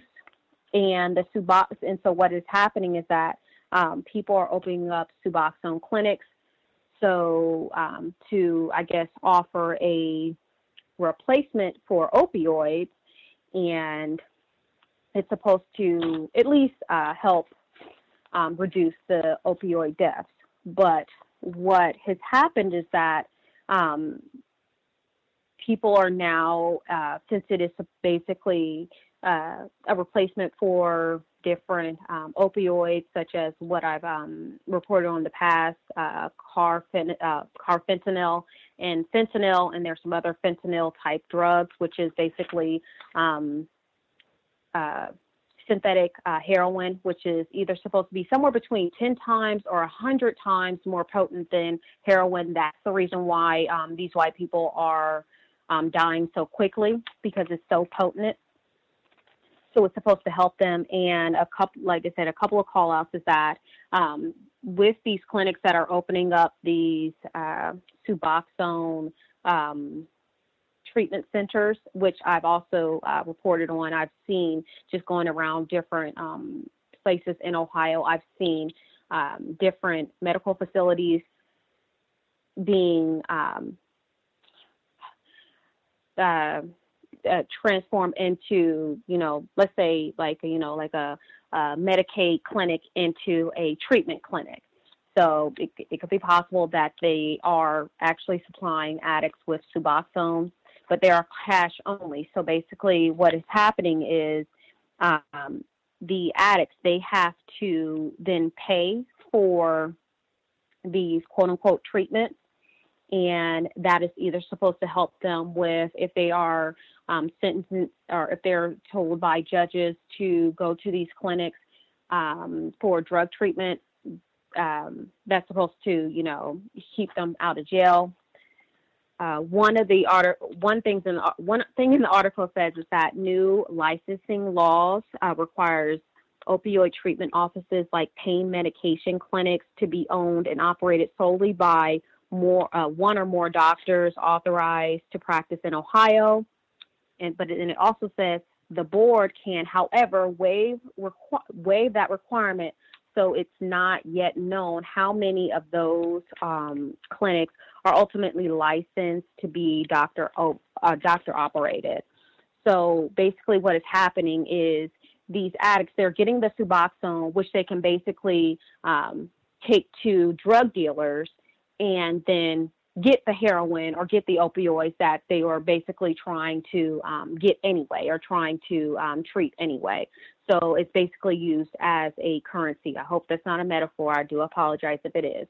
And with that specific point that that sentence that I pointed out, it's basically what I understood from that is that white people are making up laws that they don't have to follow. So I feel like let's say if a non-white does want to get into this quote unquote treatment industry, they might have to actually get a license that a white person does not have to get a license for. And it also says, it has to be operated by doctors, but they can also waive that requirement. Another thing is that within the past, hold on one second, there's a lot of different things in this article that are definitely troubling.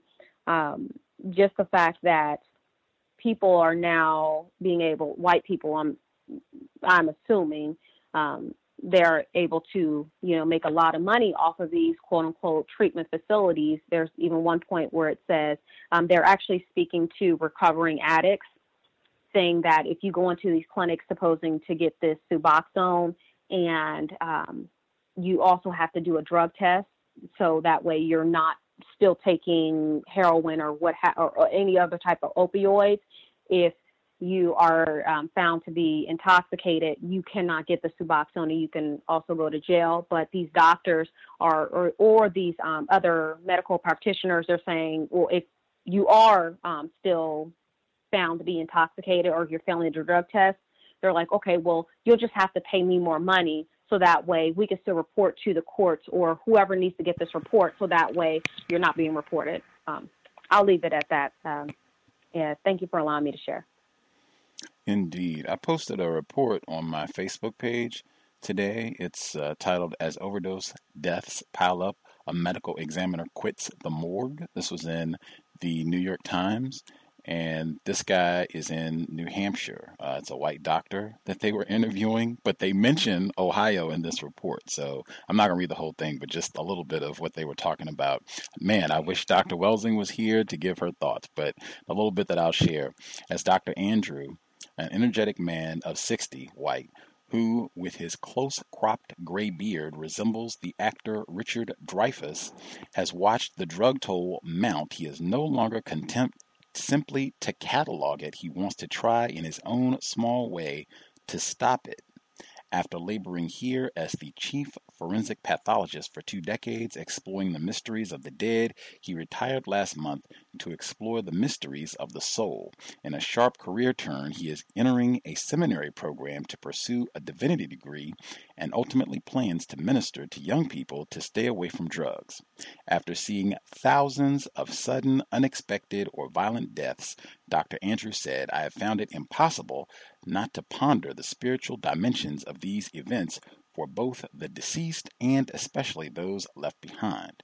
With 64,000 overdose deaths last year, nationwide, a staggering 22% jump over the previous year, it is little wonder that overdoses, the leading cause of death among Americans under 50, are reducing life expectancy.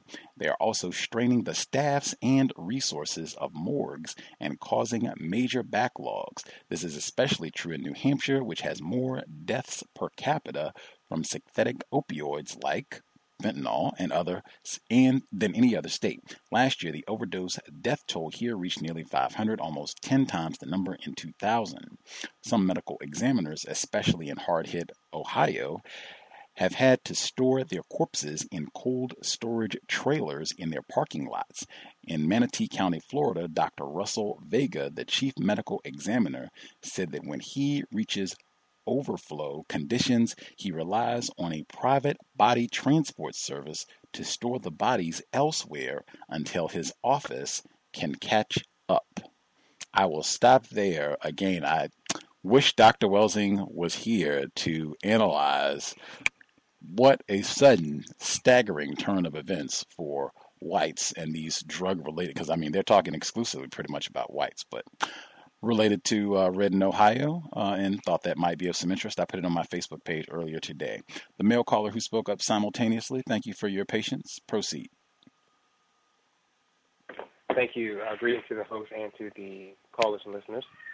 Briefly on the audio clip about the FBI report, I don't think it could have been just coincidentally. I was listening to the interview with, or the program, archive program with Maddie McGee, and speaking about the FBI and J. Edgar Hoover. And I remember there was a point brought up in that program about John Patash's book about the FBI's war against black people, or Tupac Shakur specifically, and against other non-white people. And I think it was brought up that he stated COINTELPRO really never ended, or that was one of his contentions, that COINTELPRO never ended. So I thought that was interesting that now it's being spoken of as if it's new. There was a report that caught my attention regarding some Texas inmates that were supposedly donated more than $50,000 to the Hurricane Harvey relief efforts. I found that interesting because 7 of 10 Texas prisoners are non-white. That's non-white, black, or so-called Hispanic. Over 6,000 prisoners donated hundreds of dollars from their own commissary accounts. I really didn't know what to think of that, but it obviously seems as if Racist Man, has really kicked up either the confusion level among non-whites, but that was very interesting that prisoners were donating money to the hurricane relief, undoubtedly to they were reported to have donated this to the Red Cross. So I thought that was especially tacky. The report, the Young Turks. The Young Turks as a news organization makes me sick to my stomach. No metaphor. I physically feel ill when I listen to them speak, and I really believe that it's because of the amount of refined racism that they're practicing. It causes it's very nauseating. Great and appropriate sound clip regarding the classic song White Lines. I thought that was very appropriate for that audio clip about the young non-white woman who was with the coach. I had a compensatory request. I would like to ask the name and the author of that poem.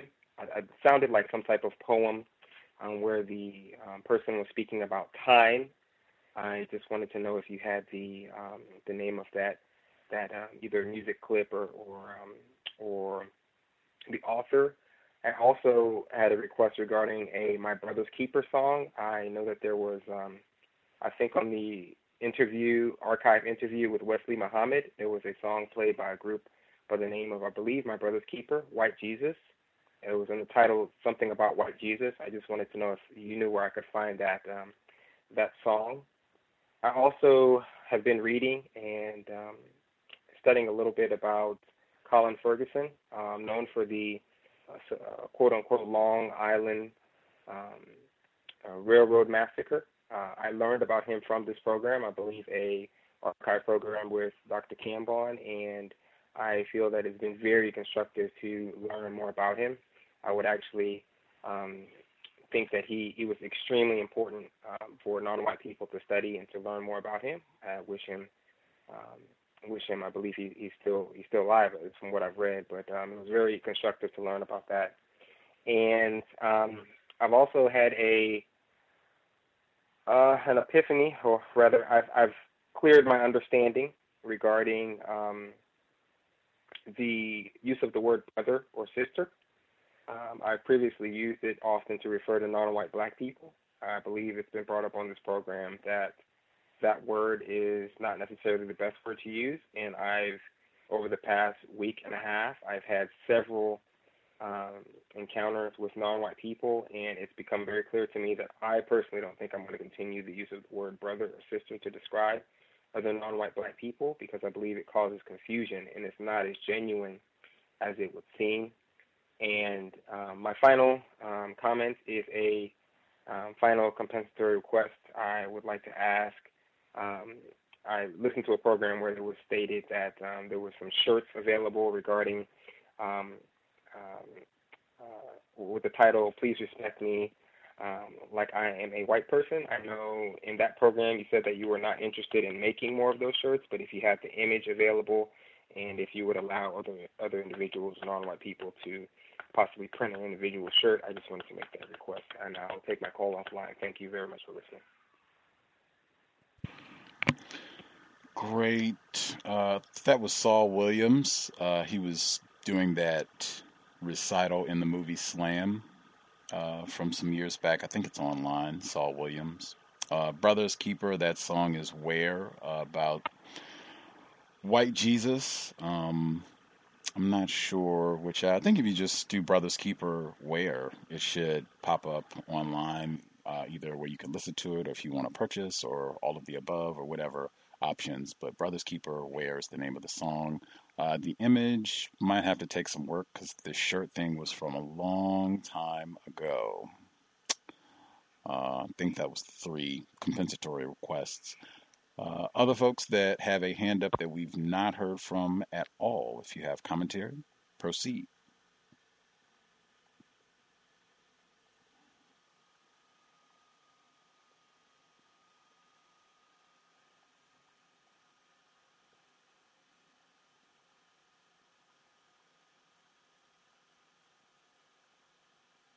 Can I be heard? Yes, sir. Hey, good evening, host. Good evening, listeners. I just wanted to share a story that happened to me this afternoon. I first want to begin by saying that I used to hear, and I still do, the question, who knows more about racism, black people or white people? And I used to hold my answer for that. I was more in that was an unanswered question for me personally. And so I have been more active in conducting experiments and asking questions. And I've concluded that is a very purposeful activity, very purposeful question to ask and to engage individuals with. And I have concluded that black people are very confused, still very confused. I get a range of all kinds of answers, and none of those answers seem to be specifically targeted in the direction of the real answer and the problem.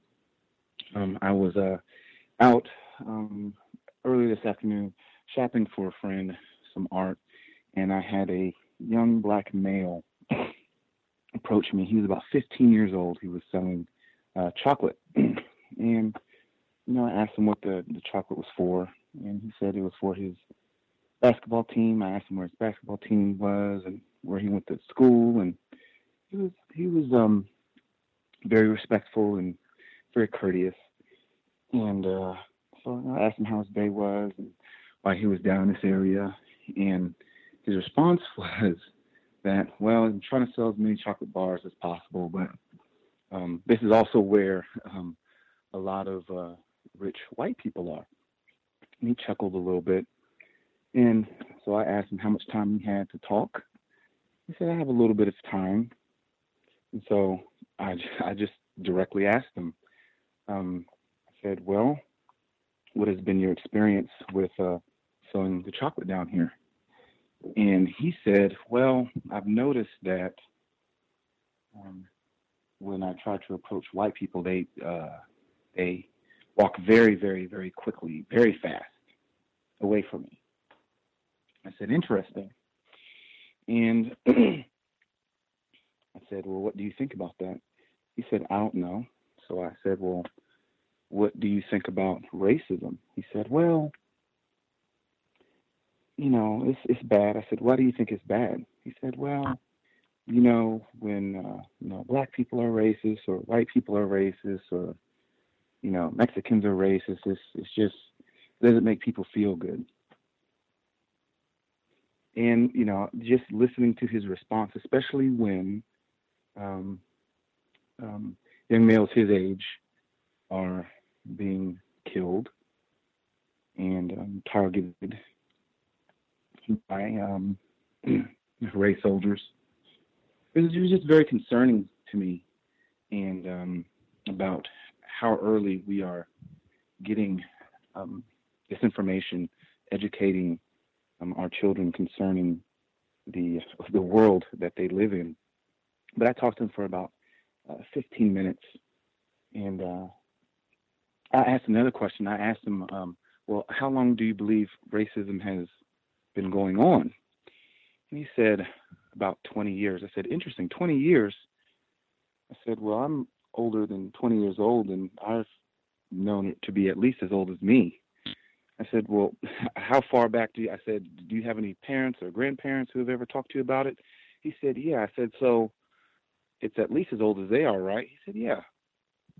But the conversation kind of continued down that path. I didn't want to get too deep into this young man's life because I don't know what his life is at home, but it was just a very concerning encounter for me, and I wanted to know from the host or the listeners, have they engaged any young people in this manner and what the responses are and were, and do you have any suggestions as to go about engaging young people in better ways, more constructive ways? And I will mute my line.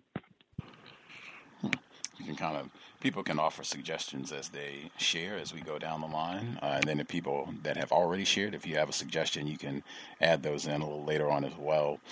What I would say is that I've unfortunately found that the confusion is widespread regardless of age amongst non-white people. So what I would say is just basics. I think when people say, I think everyone can be racist, black people, white people, whatever it is, those types of responses, it gets right to definition. What's your definition of racism? And clearly, either you don't have one at all, or your definition of racism is not precise. It's not accurate. And when you don't have a definition of racism, we're not going to really be able to have an intelligent, coherent conversation on this. So just try to be patient and just start with some of those types of basics.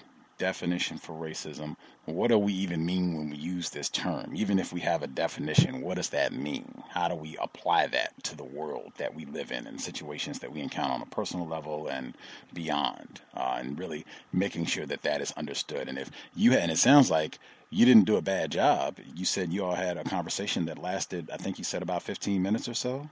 If you all were able to converse and it wasn't, rude and nasty, he was willing to talk to you. It sounds like you did a pretty good job, because unfortunately, a lot of times our conversations end up being very discourteous. So if you were able to maintain dialogue and ask questions, he answered, it was polite, great. If anything, you just think of different questions or more questions that you can add on next time through, and just looking at things that they're interested in. If I know it's a person, if they have a particular interest in a subject matter or a particular television interest or whatever it is, racism is going to be present in all areas. So if I find things that they're interested in, I really try to focus on that and pick out the racism in the areas that they're going to be focusing on anyway. Other folks we've not heard from, if you have a hand up, proceed.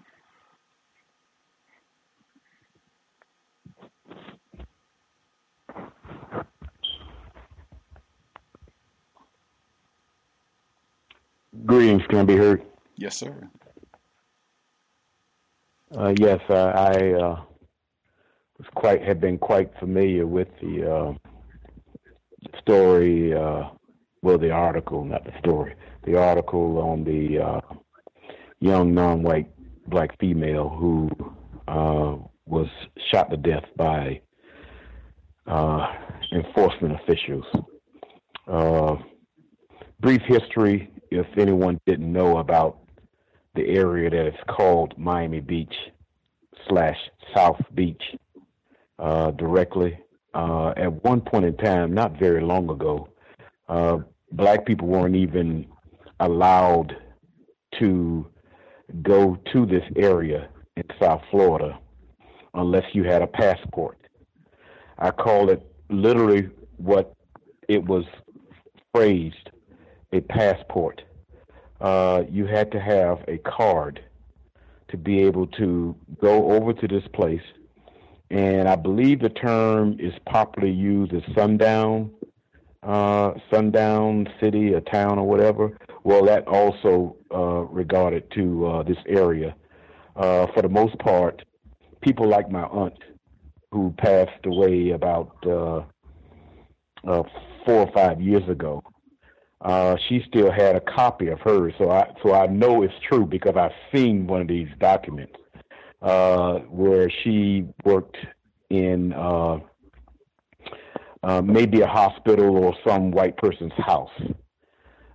Primarily, that's what, of course, black people were doing that type of work in that area.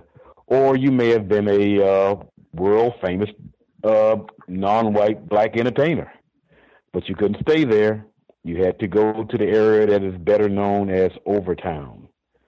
Some people mispronounce it as Overton, but it's pronounced Overtown. And but now, because of black people willing to spend their money there, regardless of what happened in the past, they invite them, but they still are mistreated on a daily basis. Price gouging for different things, whether it's a hotel fees or whether it's restaurants or whatever. But anyway, they're there. and somehow this young lady found herself there. They don't talk that much about the male occupant that was in the car that got out just before she reportedly pressed her foot on the accelerator, which was the final physical act that she was able to do in her life, her young life. What I view it as is all of the potential that she had. I can sense the pain in the father's voice as he's talking, disappointment. And I've heard a lot of things about what she may have ingested beforehand, but you never know, especially if it was some kind of narcotic. It may have affected her in a way that motivated her to do what she did. There are some things that you and it goes back to what you do every day as far as warning us about the dangers, and which I certainly know about those dangers from a standpoint of being a fireman and going on the calls with people who would have these different reactions to narcotics, to where you actually be wrestling with them on the street in the middle of the night to try to get them to calm down. Yes, there was another. Oh, the article with the Miami Dolphins assistant coach. There was a lot of VGQ that with the non-white black female. She was saying some things that made a lot of sense, that gave me an idea that she had a level of understanding of the system of racist white supremacy, yet and still I also was hearing to where she was learning some things that she was not fully aware of about the dangers that can occur based on what she was doing at the time. We should stay away from white people as much as we can. And hopefully she will learn that if she hasn't already understood that. And yes, those are just some of my thoughts. I don't have any condemnation. I've seen pictures of her. There's been plenty of pictures that she has posted, I guess, it's her. VGQ to that. I don't have no condemnation on her one way or the other because I don't qualify to do so. I'm just another non-white victim of racist white supremacy, and that's not our place to judge her and her life as far as those things are concerned. And that's all I have for right now. And thanks for listening. Indeed. Other folks who dialed in with a hand up, line should be open. Proceed. Yes, sir. Thomas in New York. Good evening, Gus. Good evening to all callers. Wanted to say, man, this is the second female to put one of these more prominent white, high-level sporting officials out there. The first one was the lady who put out Sterling with the tape, and now this girl. So, I mean, if that's the practice of black women in these tragic arrangements, get some footage so when that arrangement ends, you could at least expose them, you know. And I want to say, man, NFL teams, and I was listening to some of the commentary about the mandating the guys to stand now, sort of like what the NBA did. You played the clip when Chris Jackson used to play, and then he became a Muslim. He refused to stand, and they changed the rule so the next season everyone had to stand during the national anthem. However, they didn't have to put their hand over their heart or anything. I could see that happening. I'm not sure if they're going to implement that mid-season, but the NFL teams are about some of the largest public welfare recipients there is. I mean, the tax dollars.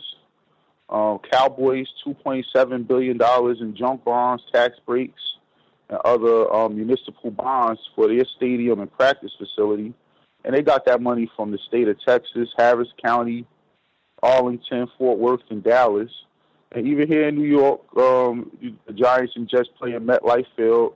They got the money to build that from the state of New York, the state of New Jersey, because this field's in New Jersey, the city of East Rutherford, Bergen County, New Jersey. I mean, in New York City, all, pay for that stadium with taxpayer money. So these players should have the right to express what's going on within the country. Also, these owners take big money from these Air Force, the Navy, the Marines, the Army, the Coast Guard for these patriotic ceremonies to start the game. That I believe I read one owner had received up to $11 million over the last, I think, 10 years for these events. So I think that has a lot to do why they want to force these guys to stand and of course, switch the whole narrative behind that. The black identity extremists, I would imagine that I'm one of them. And it's so vague. Anyone could be one, the way they word it. This is the digital era version of COINTELPRO, even down to them constantly talking about Russia since Trump's been elected.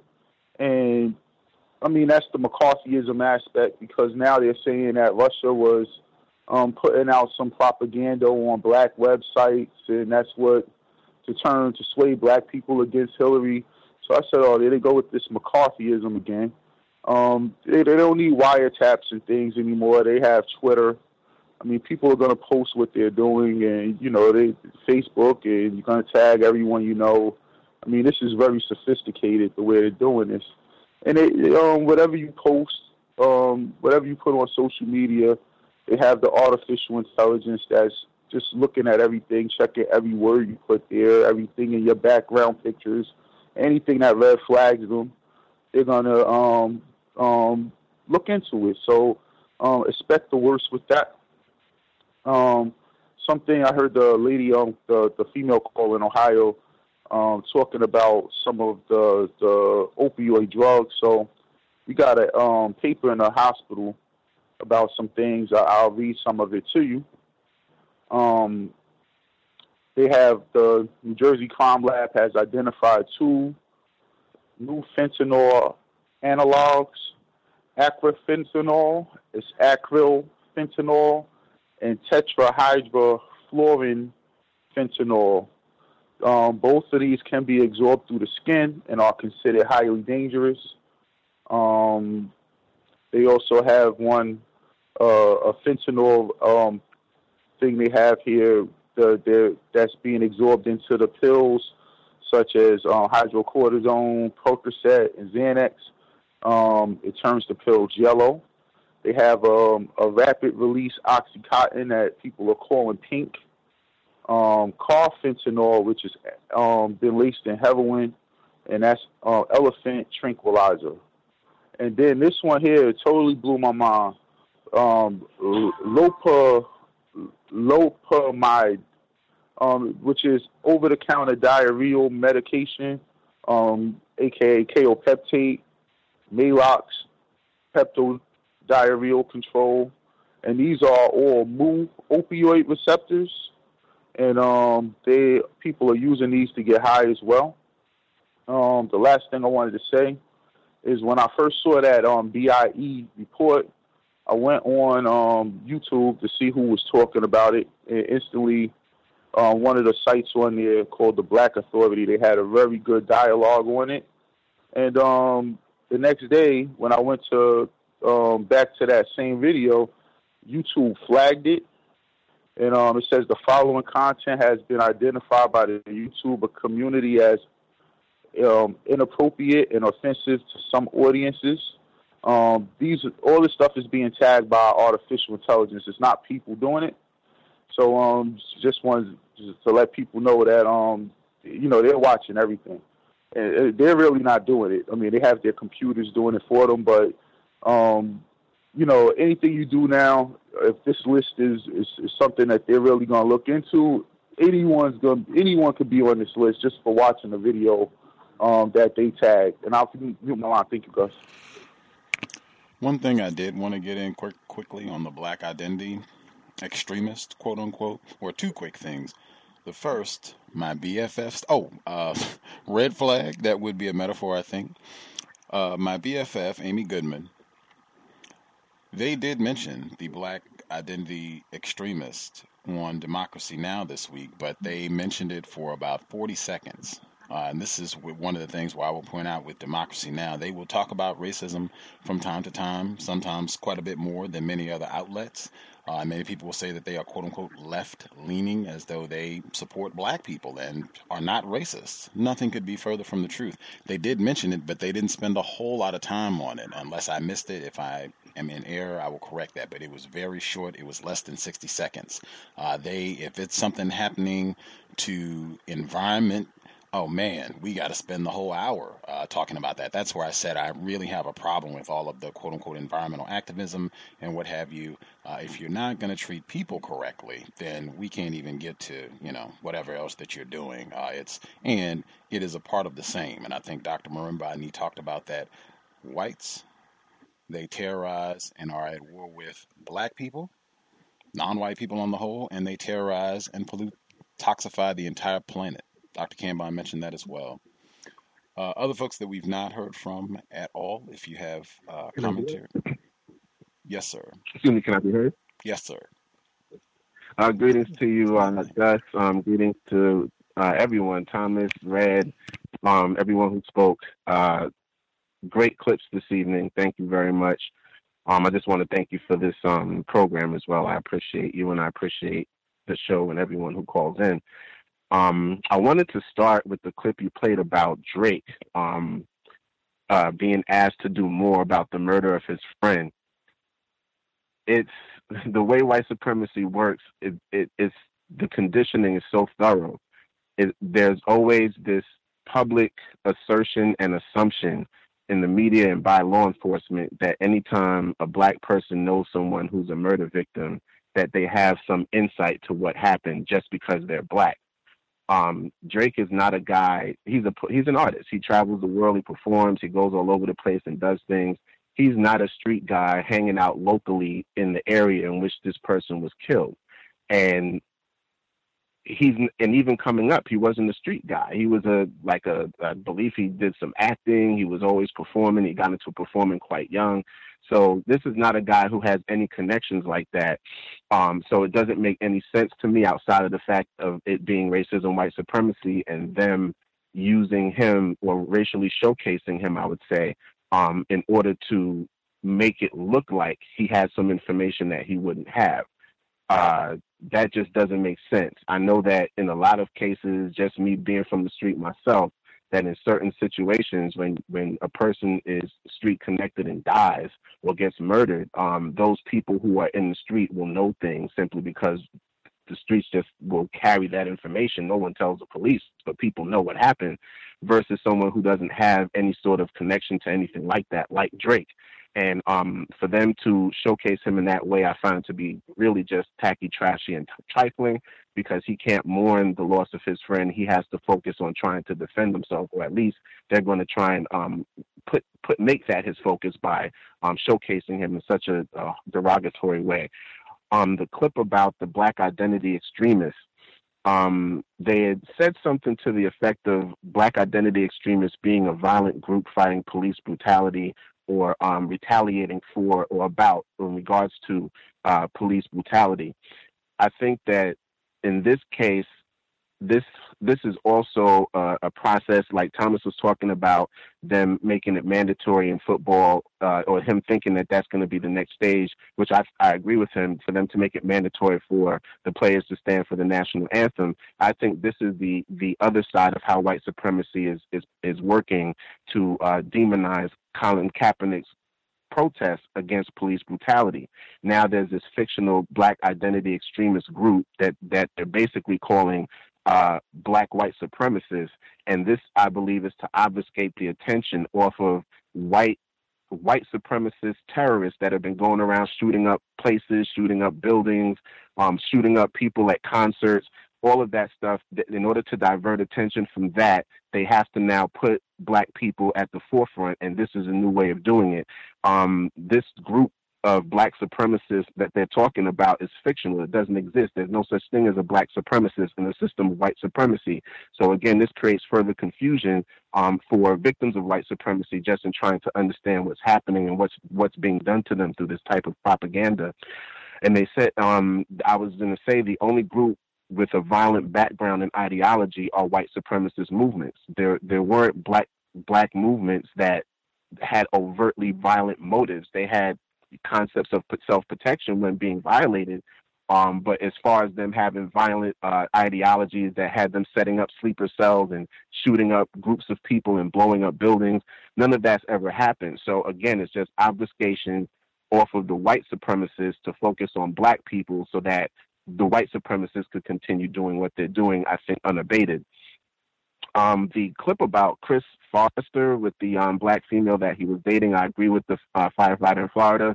I have no opinion on her being in a tragic relationship with him. VGQ, like he said, I agree completely with that. But I also think that in this scenario, this is a great way that tragic arrangement can be used as a counter-racist tool. I think it's great that she started to get a better understanding of the system of white supremacy and decided to use this relationship as a counter-racist tool in order to expose and educate non-white victims of white supremacy about the way the system works and just speak out in truth to the system of white supremacy. I think she did a great job of that. I think that it reminds me of when Dr. Ben had talked about during the time that Mussolini was invading Ethiopia, and they had invaded the area that he was from, which is Gondar, Ethiopia. And he talked about some of the women in different parts of Africa during the invasions of white people. Some of our women would actually allow themselves to get in sexual relationships with the enemy to kill them. And they would kill them while in sexual embrace at times. And he discussed that. To me, this is a similar thing. It's just she's exposing him and putting that information out there. And just the way everything went with him being on film and still being able to retire versus, let's say, Mayor Marion Barry, who was on camera, and look at what they did with his life. So just the juxtaposition of white supremacy and how it works, where these people can be on camera and just get away with whatever they do and be allowed to have a life where they can still do what they want to do and what they like to do, is just incredible. But it's the way the system works. Him sniffing coke off of a black female's body, I find to be the most gross and disgusting form of objectification. Coming up during the crack era, I heard of police officers sniffing coke off their dashboards, sniffing coke off their shotguns, sniffing coke off their nightsticks, sniffing coke off of prostitutes' thighs. So this is just the objectification of the black female in a way to make her a physical object rather than a human being. I hope she's elevated past that sort of behavior and improves further on her understanding of white supremacy. I found that the thing you discussed about body clocks to be quite fascinating. There's a great book called The Metu Neter, by Volume 1 by Ra Neferi Men, where he really gets into the cycles of the body so that you have a better understanding of how the body works at different times of the year, the changes that you go through in circadian rhythm. And it also incorporates meditation, so it can help you. Gus, I know you said you've had trouble with that. It can help you as far as getting your body clock back into cycle. If that's something that you're interested in. Also, when you were talking about protection from EMPs, you can also use, there's actual stones you can use in your home, around your office. You can even create what are known as crystal grids, which can protect entire spaces if it's an apartment or home from EMPs throughout the house. The stones that you can use are black tourmaline. I use them. I carry them. I keep one up when I work. I put one between me and my computer to absorb the EMPs that are coming from my computer. So black tourmaline is one. It's spelled Tourmaline, black tourmaline. The other stone is shungite, and that's Shungite. ITE, and then there's another one called Orgon, which is a combination of different EMP radiation absorbing stones that are placed in the shapes of obelisks or pyramids that you can use to create what's known as crystal grids, and those grids will cover an entire area as far as protecting your home and your loved ones from EMP radiation, whether it's from microwaves, refrigerators, computers, you name it. That's it. I don't want to talk any longer. I think I might have overrun my time. Thank you. I'll mute my line. Indeed. I forgot the other point I wanted to bring up about black identity extremists. Thanks, Roz. It wasn't just if you were involved. I know when they were talking about COINTELPRO, we've done many programs on that. Kenneth O'Reilly was on multiple times. His book, Racial Matters, the FBI Secret File on Black America from 1960 to 1972. But a major point that he makes in his book is that it was systematic, the FBI's program, and that it wasn't just Dr. King or the Black Panther Party or Minister Malcolm X or the Nation of Islam. It was any black person.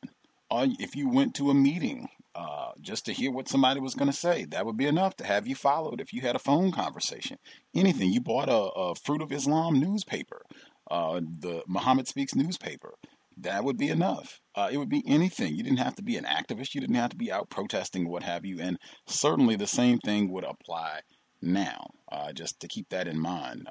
John Patash's book, The FBI's War on Tupac Shakur and Black Americans, great material as well. He's been a repeat guest on the program also.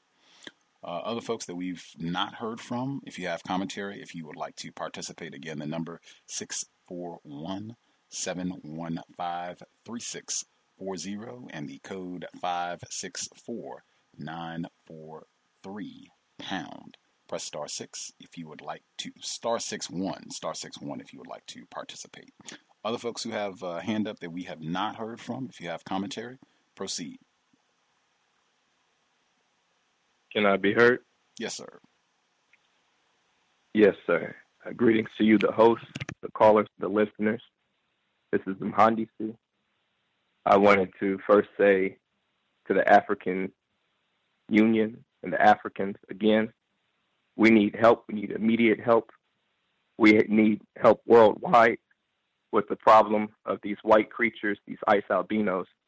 They are our absolute enemy. We do not want to negotiate with them. They do not need to be on our land. They must leave our land.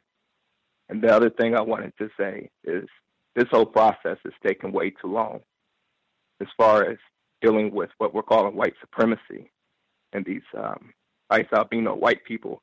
It's taking way, way too long. It's taking much longer than necessary because I'm telling you, the math is so that this stuff there's a way that it could be done in one day. There's a way that it could be done in 1 year. There's a way that it could, you can just pick a time frame and then say exactly, okay, this is what the behavior would have to be in order for us to deal with this problem within that time frame that we set. It's taking much, much longer than necessary, many generations, and that's crazy. And then the other thing I would say is with the BS, what is that, BIE thing, Black Identity Extremists. I don't know if this has anything to do with the BIE, but my lady friend had we were going somewhere, and she said I was taking her to bum effing Egypt. I was like, what are you talking about? I never heard that particular phrasing. And she, explained it meant in the middle of nowhere or something like that. And then she told her daughter not to say the term, and that she had to say BFE. And then when they came out with this acronym BIE, I know there's a whole lot of consideration of why they're choosing that particular acronym. But I just wonder if there's anything to do with that.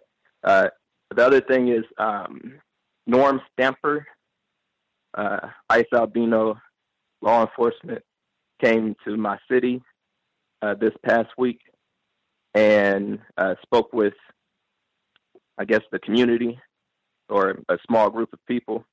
And a black man had been murdered recently, but he was actually scheduled to come out before the black man was murdered. That was also earlier this week. Black man was murdered by I thought being law enforcement. But one thing that was, if anything, was interesting about his this white guy coming, Norm Stamper coming, it was that he said that I asked the question about the BIE or Black Identity Extremists, and Norm Stamper was just basically saying that it's a made-up term, or at least it seems to be a made-up concept. But him saying that, it didn't solve racism at all. What ended up happening was the two black officers who were also speaking on behalf of all the white people, or speaking on behalf of the police department and explaining why the police had to do all these killing of black people and all that sort of thing. The two black officers, one of the black officers was saying, he said, at the end of the whole thing, and I didn't get to record that last piece, but he said that Umar Johnson, Dr. Umar Johnson, but he said Umar Johnson said that there's all the good white people stand behind all the bad white people stand behind the good white people. And then the police officer, the black guy, he said, and I used to have that same concept. And that's what made he was saying that's what made his career so hard. But then he changed his way of thinking, and now he sees that there are good white people, and that Norm Stamper is a good example of a good white person. And then he smiled and kind of rocked back and forth, like he really believed this, whatever he was saying or something. But it was, I think he said that specifically to address the Black identity extremist concept, to basically, I think the black guy was saying his statement basically to say, oh yeah, there are Black identity extremists. And even I almost got to be one, but I changed my mind, and y'all should do the same thing. There's good white people. And then the last few things I would just say is that I think that if we attacked Christianity in full force, that would be a way to speed this thing up. 30 seconds. Yes, and if you attack Christianity, that gets rid of Islam, whether people believe in it or not. And then the last thing is, I'm not trying to change people's mind. I'm trying to change the environment to get this done quicker. Thank you. Appreciate that. Thanks for the audio for Mr. Stamper as well. Wow. The other folks that we've not heard from at all, people that we've not heard from at all, if you have a hand up, proceed. Bobby Hurd.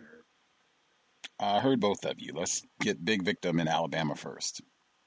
Sure. Thank you for all the victims. Eminem dropped a freestyle this week on BET. I wanted to get if anybody had any opinions on it.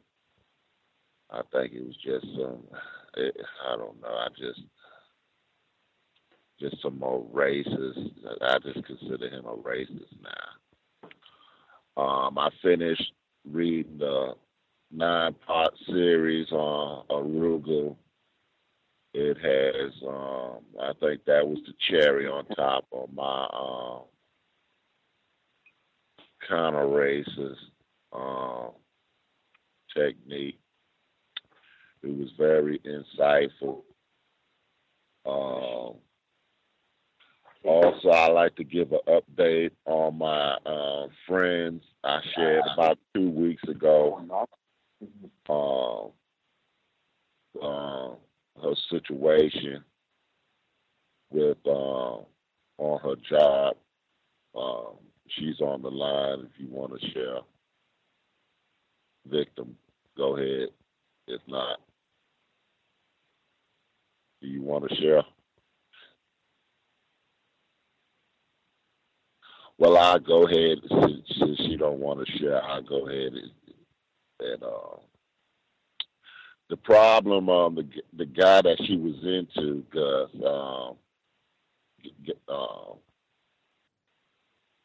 that she had a problem with, he got into it with another coworker, a white guy, and he filed a complaint against him, and he might be out the door. So I just wanted to give you an update on that. Thank you for letting me share. I was a little bit confused about the last portion. I thought at first when you were saying the victim that was going to give us the update, I thought this might have been the black female who was having the problem, where it was another coworker where maybe they had some sort of disagreement, and then she thought he might try to retaliate and share some of, her thoughts on racism with some of the white people who work there. Is this the same person, or am I confused? You are correct. Okay. She's on the line, but I think she's shy. She don't want to talk. No problem. No problem. I can understand. I got her on conference call. Okay. But you correct. Okay. So something happened where, what was it again? Because I was trying to connect that with what you said, and I was having problems. He got into it with a white coworker. Okay. He threatened to kill him. Wow. And so the white coworker went and filed a complaint against him. Of course. And could be fired. He could be in greater confinement. That's serious. That he obviously does not listen to workplace racism. Thursdays, 8 p.m. Eastern, 5 p.m. Pacific. But it sounds like her problem might be resolved, which is what we said. I think that was what we told her. I don't think she needed to do anything because there was nothing that he could do. And then turns, oh man, that's nothing to be pleased about. But it sounds like her problem. He has got much bigger problems than trying to mess around with her, and with this situation he's not going to have any ability to try to come and say anything about another black person and their views on white people. So it sounds like her problem with that has been taken care of. Exactly.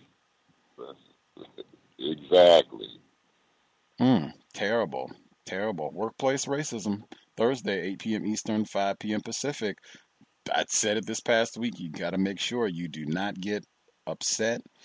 Things will happen on the job. You cannot get to a point where you get angry and just allow your emotions to become really inflamed and you just say anything.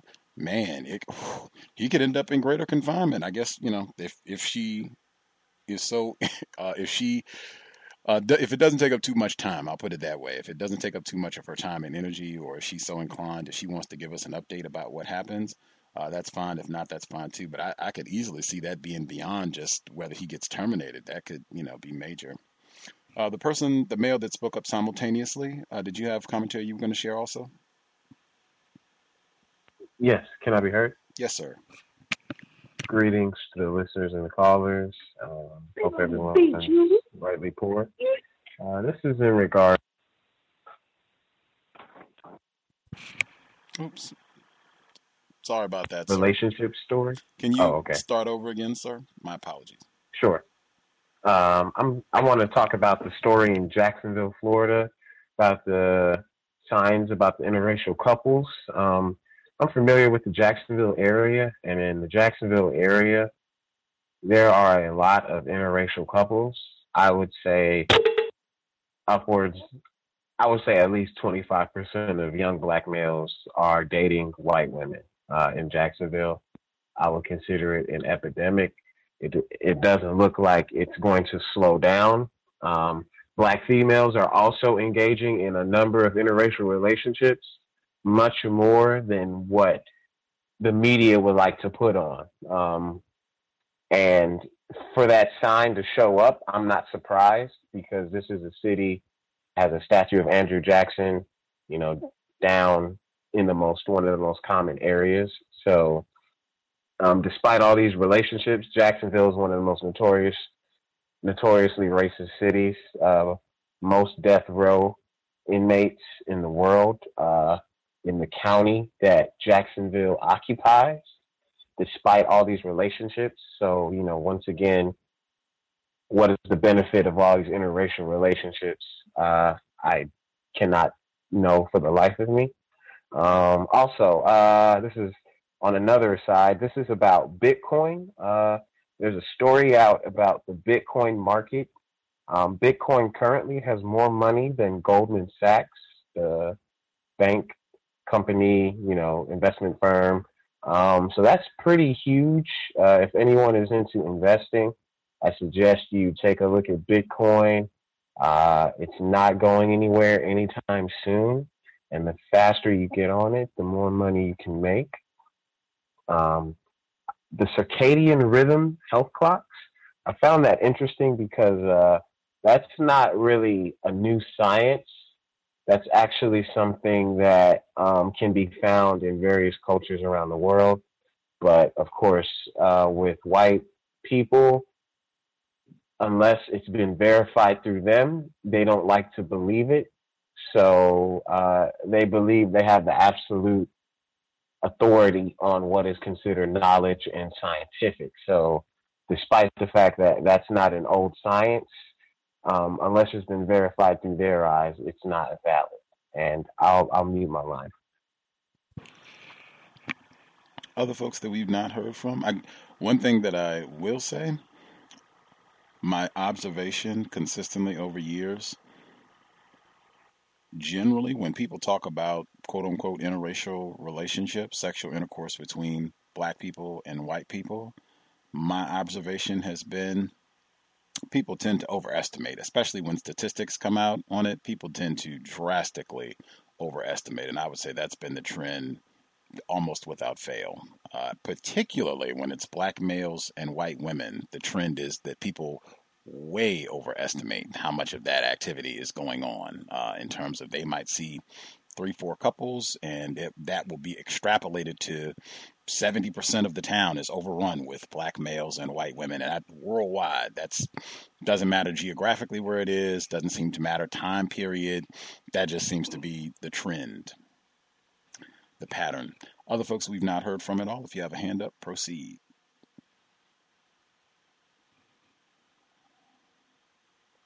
Hello. Yes, sir. Hello, this is Demetrius calling from Lake Mary, Florida. I'm gonna comment on the piggyback off the previous statements about the gentleman saying he had seen black and white couples, and I gotta say that there might be some truth to that, because I have some friends. I'm from Jacksonville, by the way, and I have some friends, that I went to college with. We went to school in the Jacksonville area, and these are black males, and they're hooking up with these white females. And I just saw another friend today, and I was looking at his Facebook profile, and he's dating a white female too, apparently. So I thought that was interesting that he made that comment. And my friend the profile that I saw, he's from Jacksonville too. So that was interesting. I want to comment on the Eminem thing really quick. I remember Neely Fuller was talking about how the white supremacists position themselves on both sides of every single issue. And so when I see Eminem attacking someone like Trump, it just kind of reminds me of what Neely Fuller said about white supremacists taking sides on issues, that they always ensure they take both sides at all times.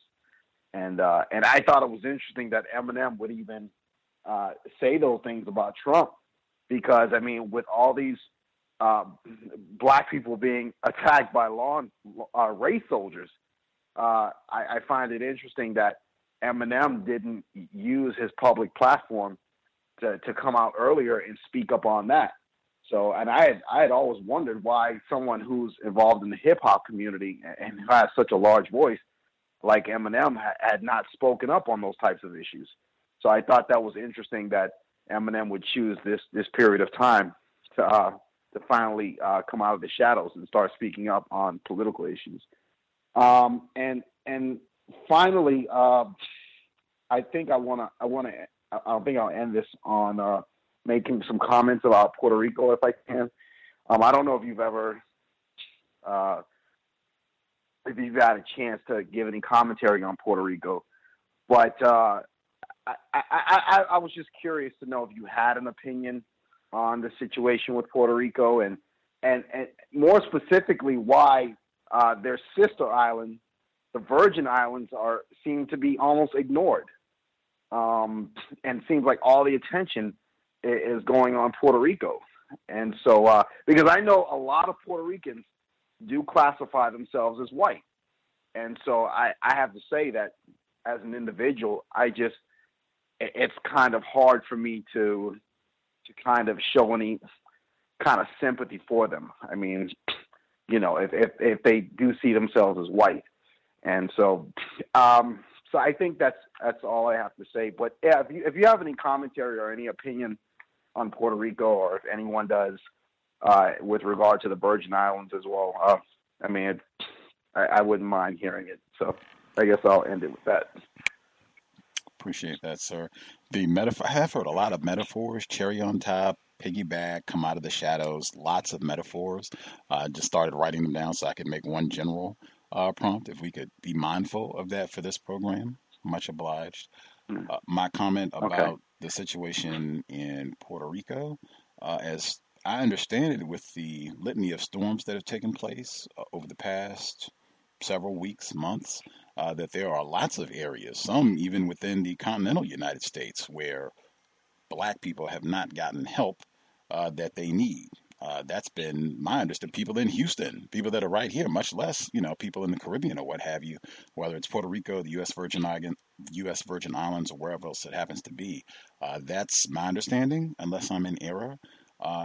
If Puerto Rico or wherever else it is not getting adequate assistance, that's the system of racism, white supremacy. I'm never surprised. I'm never stunned about non-white people anywhere in the world not getting help when they need it. As I understand it, I don't think Puerto Rico has got tons of help either. A lot of the attention that I've seen has just been the fact that they have not gotten that much help, and then whatever nonsense President Trump said on Twitter. But my understanding is not that it's been, you know, outstanding and efficient rescue mission in Puerto Rico or anywhere else in response to these storms. Our understanding it's been pretty bad, even right here in the continental U.S., unless I'm misinformed.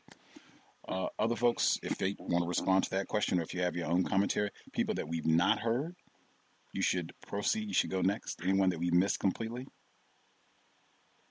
May I be heard? Yes, sir.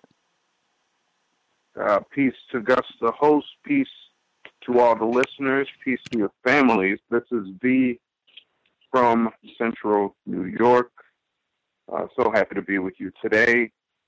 Very quickly, a couple of comments to Thomas in New York, who mentioned a video that he enjoyed on YouTube, and then when he went back to possibly review that video, it had been taken down. I would definitely encourage you or anybody else to utilize the various online YouTube downloaders that you could copy the location of the video, plug it into the online downloader, and it'll actually give you a downloadable link where you can then extract the video.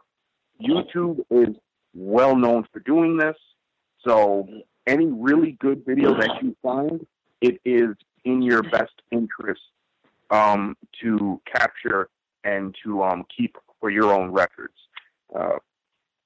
Moving on, I just discovered actually the report by the FBI, which talked about the black identity extremists.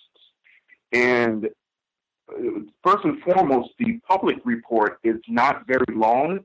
You can go online and you can actually read it. It's about 12 pages. I encourage everybody to read it.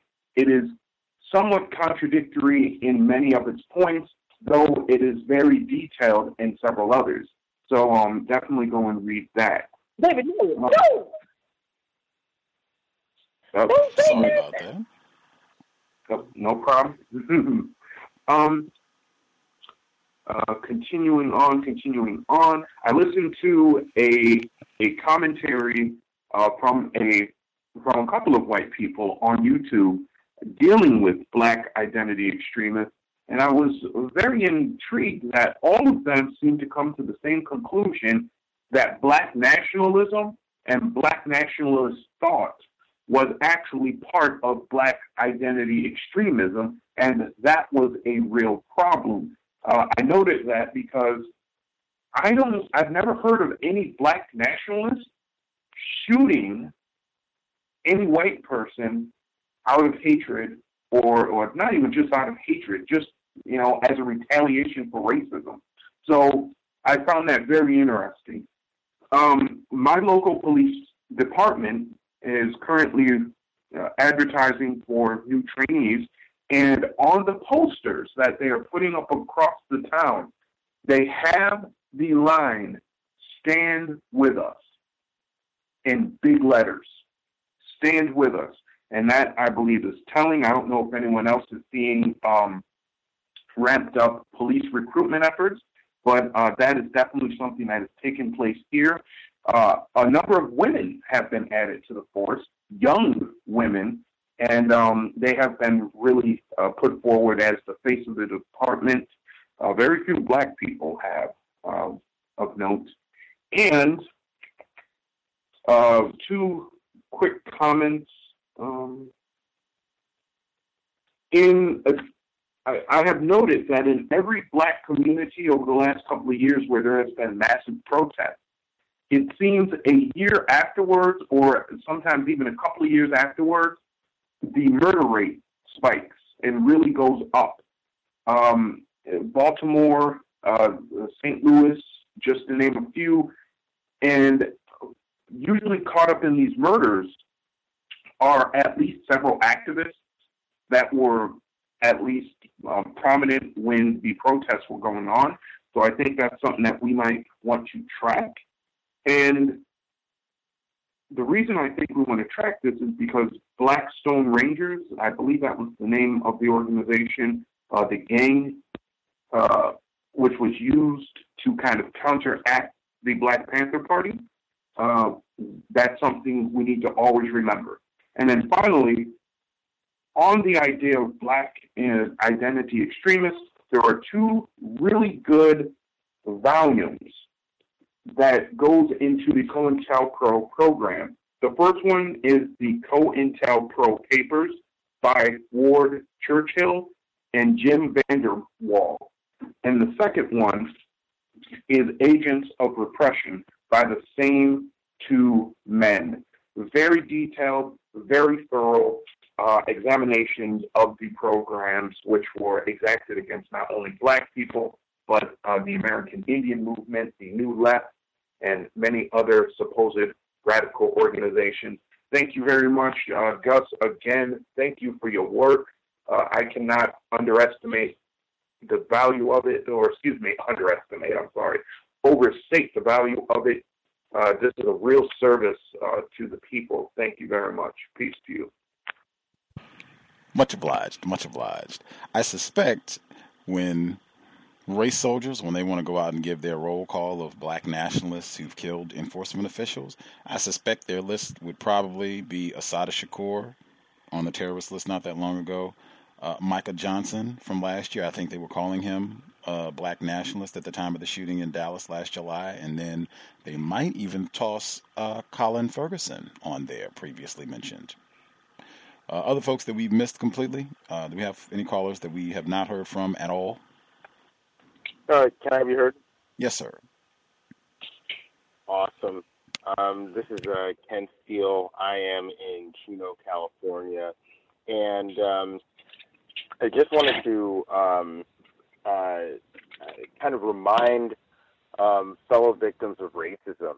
As events become more intense and even more deadly as we proceed in time, there is, from what I've been able to observe, a strong propensity amongst us to embrace escapist or even magical thinking. And this, I think, is rooted in the desire for conspiracy theorists. I know last week, or conspiracy theories. I know last week I made mention of the fact that many victims of racism are clinging to, I guess, thought and ideas that are put out by suspected racists surrounding some of the events that are going on, including the attack that was mounted against the people in Las Vegas, I believe, 2 weeks ago. I've just seen a number of, just a steady increase in the number of victims that are espousing very confused talking points, very confused sounding theories, and it just seems to be an embrace of magical thinking, fake news, conspiracy theory, whatever you want to call it. It's just not rooted in truth or fact. And a number of victims, when called out and, said, hey, I'll say, or other victims will point out to them, hey, I think you need to fact check, or hey, I think you're posting fake news. They'll say, hey, what's the problem with this? What, I'm just having fun. This is just, this is just entertainment. And, I have to caution, I may be speaking to people on this line that already understand this, but victims as a whole, what they call fake news, what they call propaganda, what they call incorrect information, misleading information. These were all tools that are used by racists to confuse non-white people and to ultimately get us killed. The Black Panthers, as previously mentioned, were victims of this sort of disinformation. The Civil Rights Organization, I believe there was an armed deacons movement that was infiltrated by the FBI. So they're using this false information and people who are willing to spread false information to harm us and to ultimately kill us. And then also, I'd like to say that I recently attended the premiere of a movie, I believe it's called 1804, The Hidden History of Haiti. It's made by a victim of racism named Tariq Nasheed. I saw this documentary. It was very well done. The crowd that attended was beautiful, and the energy was very positive. I will say, however, that events like that and any event that there's a large gathering of people and it may be politically motivated gives me pause and makes me incredibly nervous. And I'll say that for the first 30 minutes of the movie, very intense presentation, by the way, I was definitely checking my periphery, and I was just very nervous and very mindful of any strange behavior. And I think, unfortunately, because of the times that we're in, anytime you're at a large gathering, you have to make note of all of the exits, all of the safety personnel on hand, and any sort of escape routes that you may take, or any sort of cause or action. So, yeah, great documentary. When it comes out on DVD, check it out. And if you do have it available in your city, I suggest you take a look at it. Again, it was just a really beautiful presentation. Thank you, and I will go ahead and mute my line. Appreciate that. Right on for supporting Mr. Nasheed's work. Other folks that we missed completely. Anybody that we have not heard from at all. Can I be heard? Yes, sir. Yes, thank you very much, sir. Greetings to Gus, the host, the listeners and callers. if I could speak on the Eminem rap verse, like I think that was strategic to mainly, I guess, add to his arrogance and to market possibly any music projects he may happen to be coming up with, and primarily as well to cause a bunch of intense conflict between like maybe some of his black fans. I mean, like black fans and black people who are suspicious of him, and maybe like other groups of victims. So, you know, you got a bunch of those different groups of black people that are going to pretty much start calling each other names. At least that's been my experience, standing back watching it. And the name calling has gotten really vicious. So, you know, I think they know how to set up those type of arrangements, and it usually ends up with us pretty much practicing, I guess, or engaging in anti-blackness. But as far as the other audio clips, I believe that was the two, I think he said middle school students that were throwing the rocks at the school bus for I think the black football players. Like, it was interesting. He was saying, like, oh, you know, it's only just these two students, so this is just very disappointing. Once again, you know, that effort to try to minimize the problem of racism and saying that it's just two and it's just this many. But, you know, they had to have been indoctrinated, you know, with that white codification to behave that way.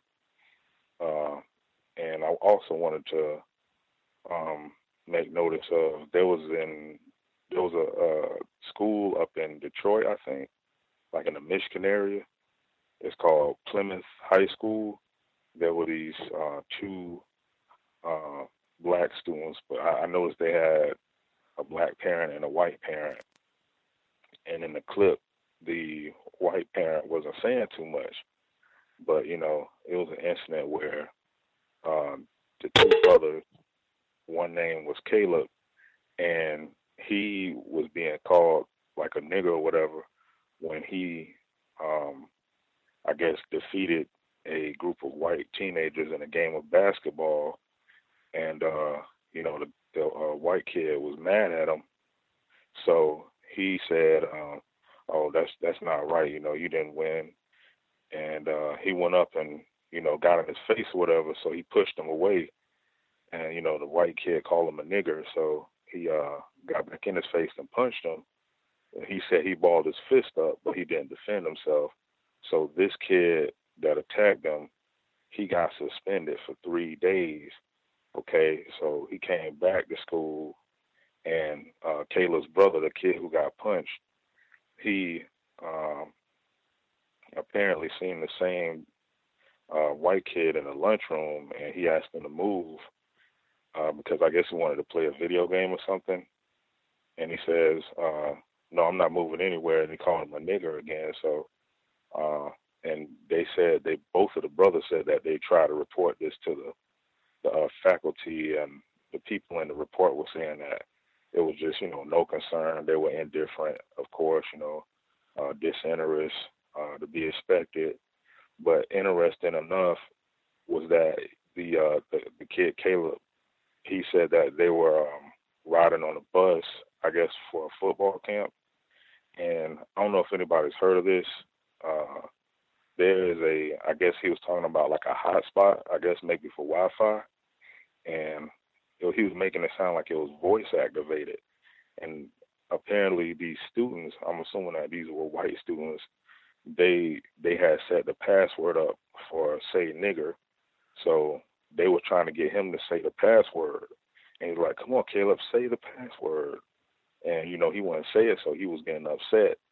And he was like, all of this stuff was happening. You know, it was like, hey, say the password or I'm going to say it. So, you know, they're just trying to, well, not trying to, but just, you know, terrorizing them in all kinds of sophisticated ways And once again, they were saying that the teachers wouldn't do anything about it. But yeah, that was a report that I had looked up this week.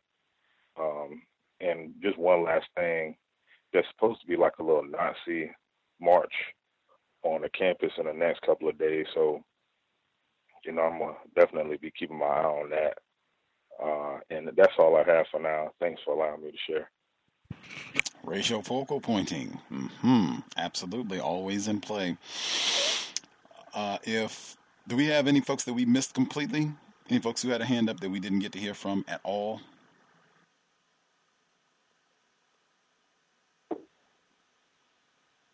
Can you hear it? Yes, sir. Yes, good evening, Gus. This is Dread 138. I just had a quick question. Have you ever covered a report by a Ronald G. Fryer Jr. Discussing the supposed bias in police shootings? It came out like last year. No, sir. I don't really study police shootings of black people. That is not an area that I study. Okay. No, I bring it up because, like I said, it's part of my experiment. I've been in a dialogue with the suspected racist, and he brought it up to me. And Mr. Fryer is what I suspect would be classified as black. And it's actually classified as a working paper in my study of it, and it was it indicates that there's no bias in police shooters in the recent incidents. There's no bias indicated. And I was just curious if you might have covered it in one of your compensatory shows in the past. I want to do some more research on it. Yeah, that's. I'm not familiar with that name specifically, and I've said before about the police shootings. I've already come to a conclusion about that. He says that there's no quote unquote bias. I've just come to the conclusion that as long as the system of white supremacy exists, enforcement officers, they serve to support, reinforce that system of white supremacy. So I expect these shootings to continue and everything else. The charges of enforcement officials sexually terrorizing black people, Daniel Holtzclaw, and all of the other misconduct, quote unquote, that they are reported to be engaging in worldwide, not just in the United States. I expect all of that to continue happening. That's the conclusion that I've come to, and it's not a whole lot that can be done to mitigate that as long as the system exists. So I don't spend a whole lot of time arguing and debating about that particular subject matter. Other folks did we miss anybody? Anybody that had a hand up that we missed completely?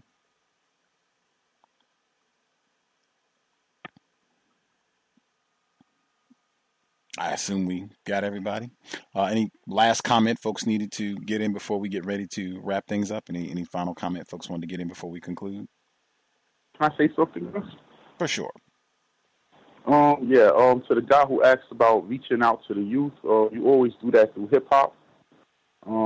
That conversation encompasses everything. And then what I've learned is I'm able to then start the dialogue of other conversations through that. Jacksonville, if those numbers are true, then when the Civil War starts, that's going to be the first city to go. The Eminem freestyle, it was good. However, it promoted white saviorism. I didn't like the visual. I wish he didn't do it on BET. That's why I don't look at it as genuine. However, if all these white corporations and brands who make money off of black people, and in his case, being that a rapper is a brand, he makes money in black culture, then therefore this is the conversation they should be having with white people. And that I do look forward to. However, the way he did it, it did look very suspicious. And last thing I want to say is I'm not sure if Drake is black. I heard Roz say that. Does Canada have the one drop rule, Gus? White people would make the decision about whether or not he's classified as black.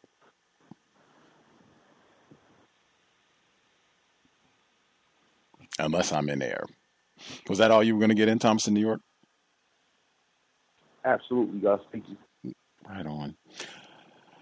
Let's see. Was there anything else? Checking my list as well to make sure. Oh, did I hear that correctly? The caller that touched on that was there like conflict between black people who were pleased about what Eminem had to say and black people who were not, I guess, impressed with what he had to say? Was there conflict between the two sides, or did I not hear that accurately? Yes, sir. Can I be heard? Yes, sir. Yes. My observation of that was there was like a Facebook post that a black male put up, and I think he was going into a bunch of military metaphors and saying terms like allies and whatnot, and like a lot of the comments were, calling them a quote unquote coon and bootlicker and stuff like that, and then he was saying that people are what you call, I guess, too woke and they need to go to sleep, like a bunch of abstractions, and it was just like a bunch of arguing back and forth, and there was some white people getting into the comments, like adding on to it, like somewhat infiltrating and instigating more conflict between black people. So very destructive interaction between black people, at least from my observation. Can I be heard? Yes, sir. You got about 30 seconds. Awesome. Real quick before we depart, just wanted to say, err on the side of blocking. If somebody's on your Facebook page and is trying to instigate conflict or is spreading a bunch of false information on your news feed or is just causing trouble for you on the internet, feel free to hit the block button.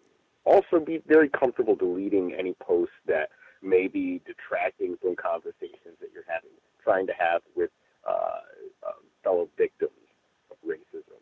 And that's just, a suggestion from my end. Thank you so much. Great commentary as well. It's supposed to be for your benefit. People should not be able to pluck your nerves or in any way take away from your time and energy with social media activity. So absolutely use your block buttons, your mute buttons, or even minimize the amount of time that you spend on it if you're finding it to be non-constructive. I know Dr. Cambon would say you can delete the whole account. With that, we will be here tomorrow for the Global Sunday Talk on Racism, 3 p.m. Eastern, 2 p.m. Central, 12 noon Pacific. Early time. Looking forward to hearing some of our non-white people from different parts of the world, what they have. Well, number one, it's Black History Month in England. So just to hear what sort of how whites are clowning for October over in England. In addition to, they had a big report that came out this week. Prime Minister Theresa May was talking about racism in all areas of activity. They had this audit and all this rubbish about how they're going to, deal with these problems. I'm looking forward to hearing their thoughts on this because this was like big news in England for the week. But that's tomorrow. Pam, the legend, will be back with us this coming Wednesday. I think that's the 18th. Wednesday, the 18th. This coming Wednesday, 8 p.m. Eastern, 5 p.m. Pacific. She was supposed to be on with us right towards the end of the summer, but I had my back problems and just suffered all the way out pretty much through the beginning of the month. But now that I am better, she should be here on Wednesday. Looking forward to having her back with us, get an update on some of her thoughts on what's been transpiring since we last spoke with her. Seems like it's been a long, long time since she's been on, but that'll be this coming Wednesday. If you have questions, problems, guest suggestions, if you can't find something in the archives, drop an email, untiljustice@gmail.com, untiljustice@gmail.com, and I will make an effort to get in touch with you as soon as possible. Thanks for all the folks who participated, listened in this evening. I hope it was worthy of your time and energy. We have too many problems to be wasting time. I will reiterate, I think retired firefighter mentioned it already, sobriety would be best under conditions of white supremacy. Whites have no regard for our lives anyway. They are killing us actively all the time. They certainly will take the opportunity to say, oh, this Negro was under the influence, or we think they were drunk or crazed or on all kinds of drugs, so we had to shoot them, an additional 50 times. They will use any excuse. We want to be able to use our brain computer to maximum capacity to crank out solutions to the problem. Racist man, racist woman, racist child. I think Dr. Welsing and many other scholars that we esteem, I think they would certainly recommend and endorse Black people being sobriety in our efforts to achieve universal woman, universal man. That said, Creator, we ask that you help us remain patient with other Black people, victims of white supremacy. We ask that you help us remain patient with ourselves. Remind us to demonstrate the highest levels of Black self-respect at all times, in all places, each and every time we are in contact with another Black person. It has been time. Replace white supremacy with justice immediately. Cal signing out. Thanks all for tuning in. Nigga, you so brainwashed. I'm a victim, brother. Problem. You're a victim. Yeah. I'm a victim of 400 years of conditioning. Shut up. The man has programmed my conditioning. Mm-hmm. Even my conditioning has been conditioned.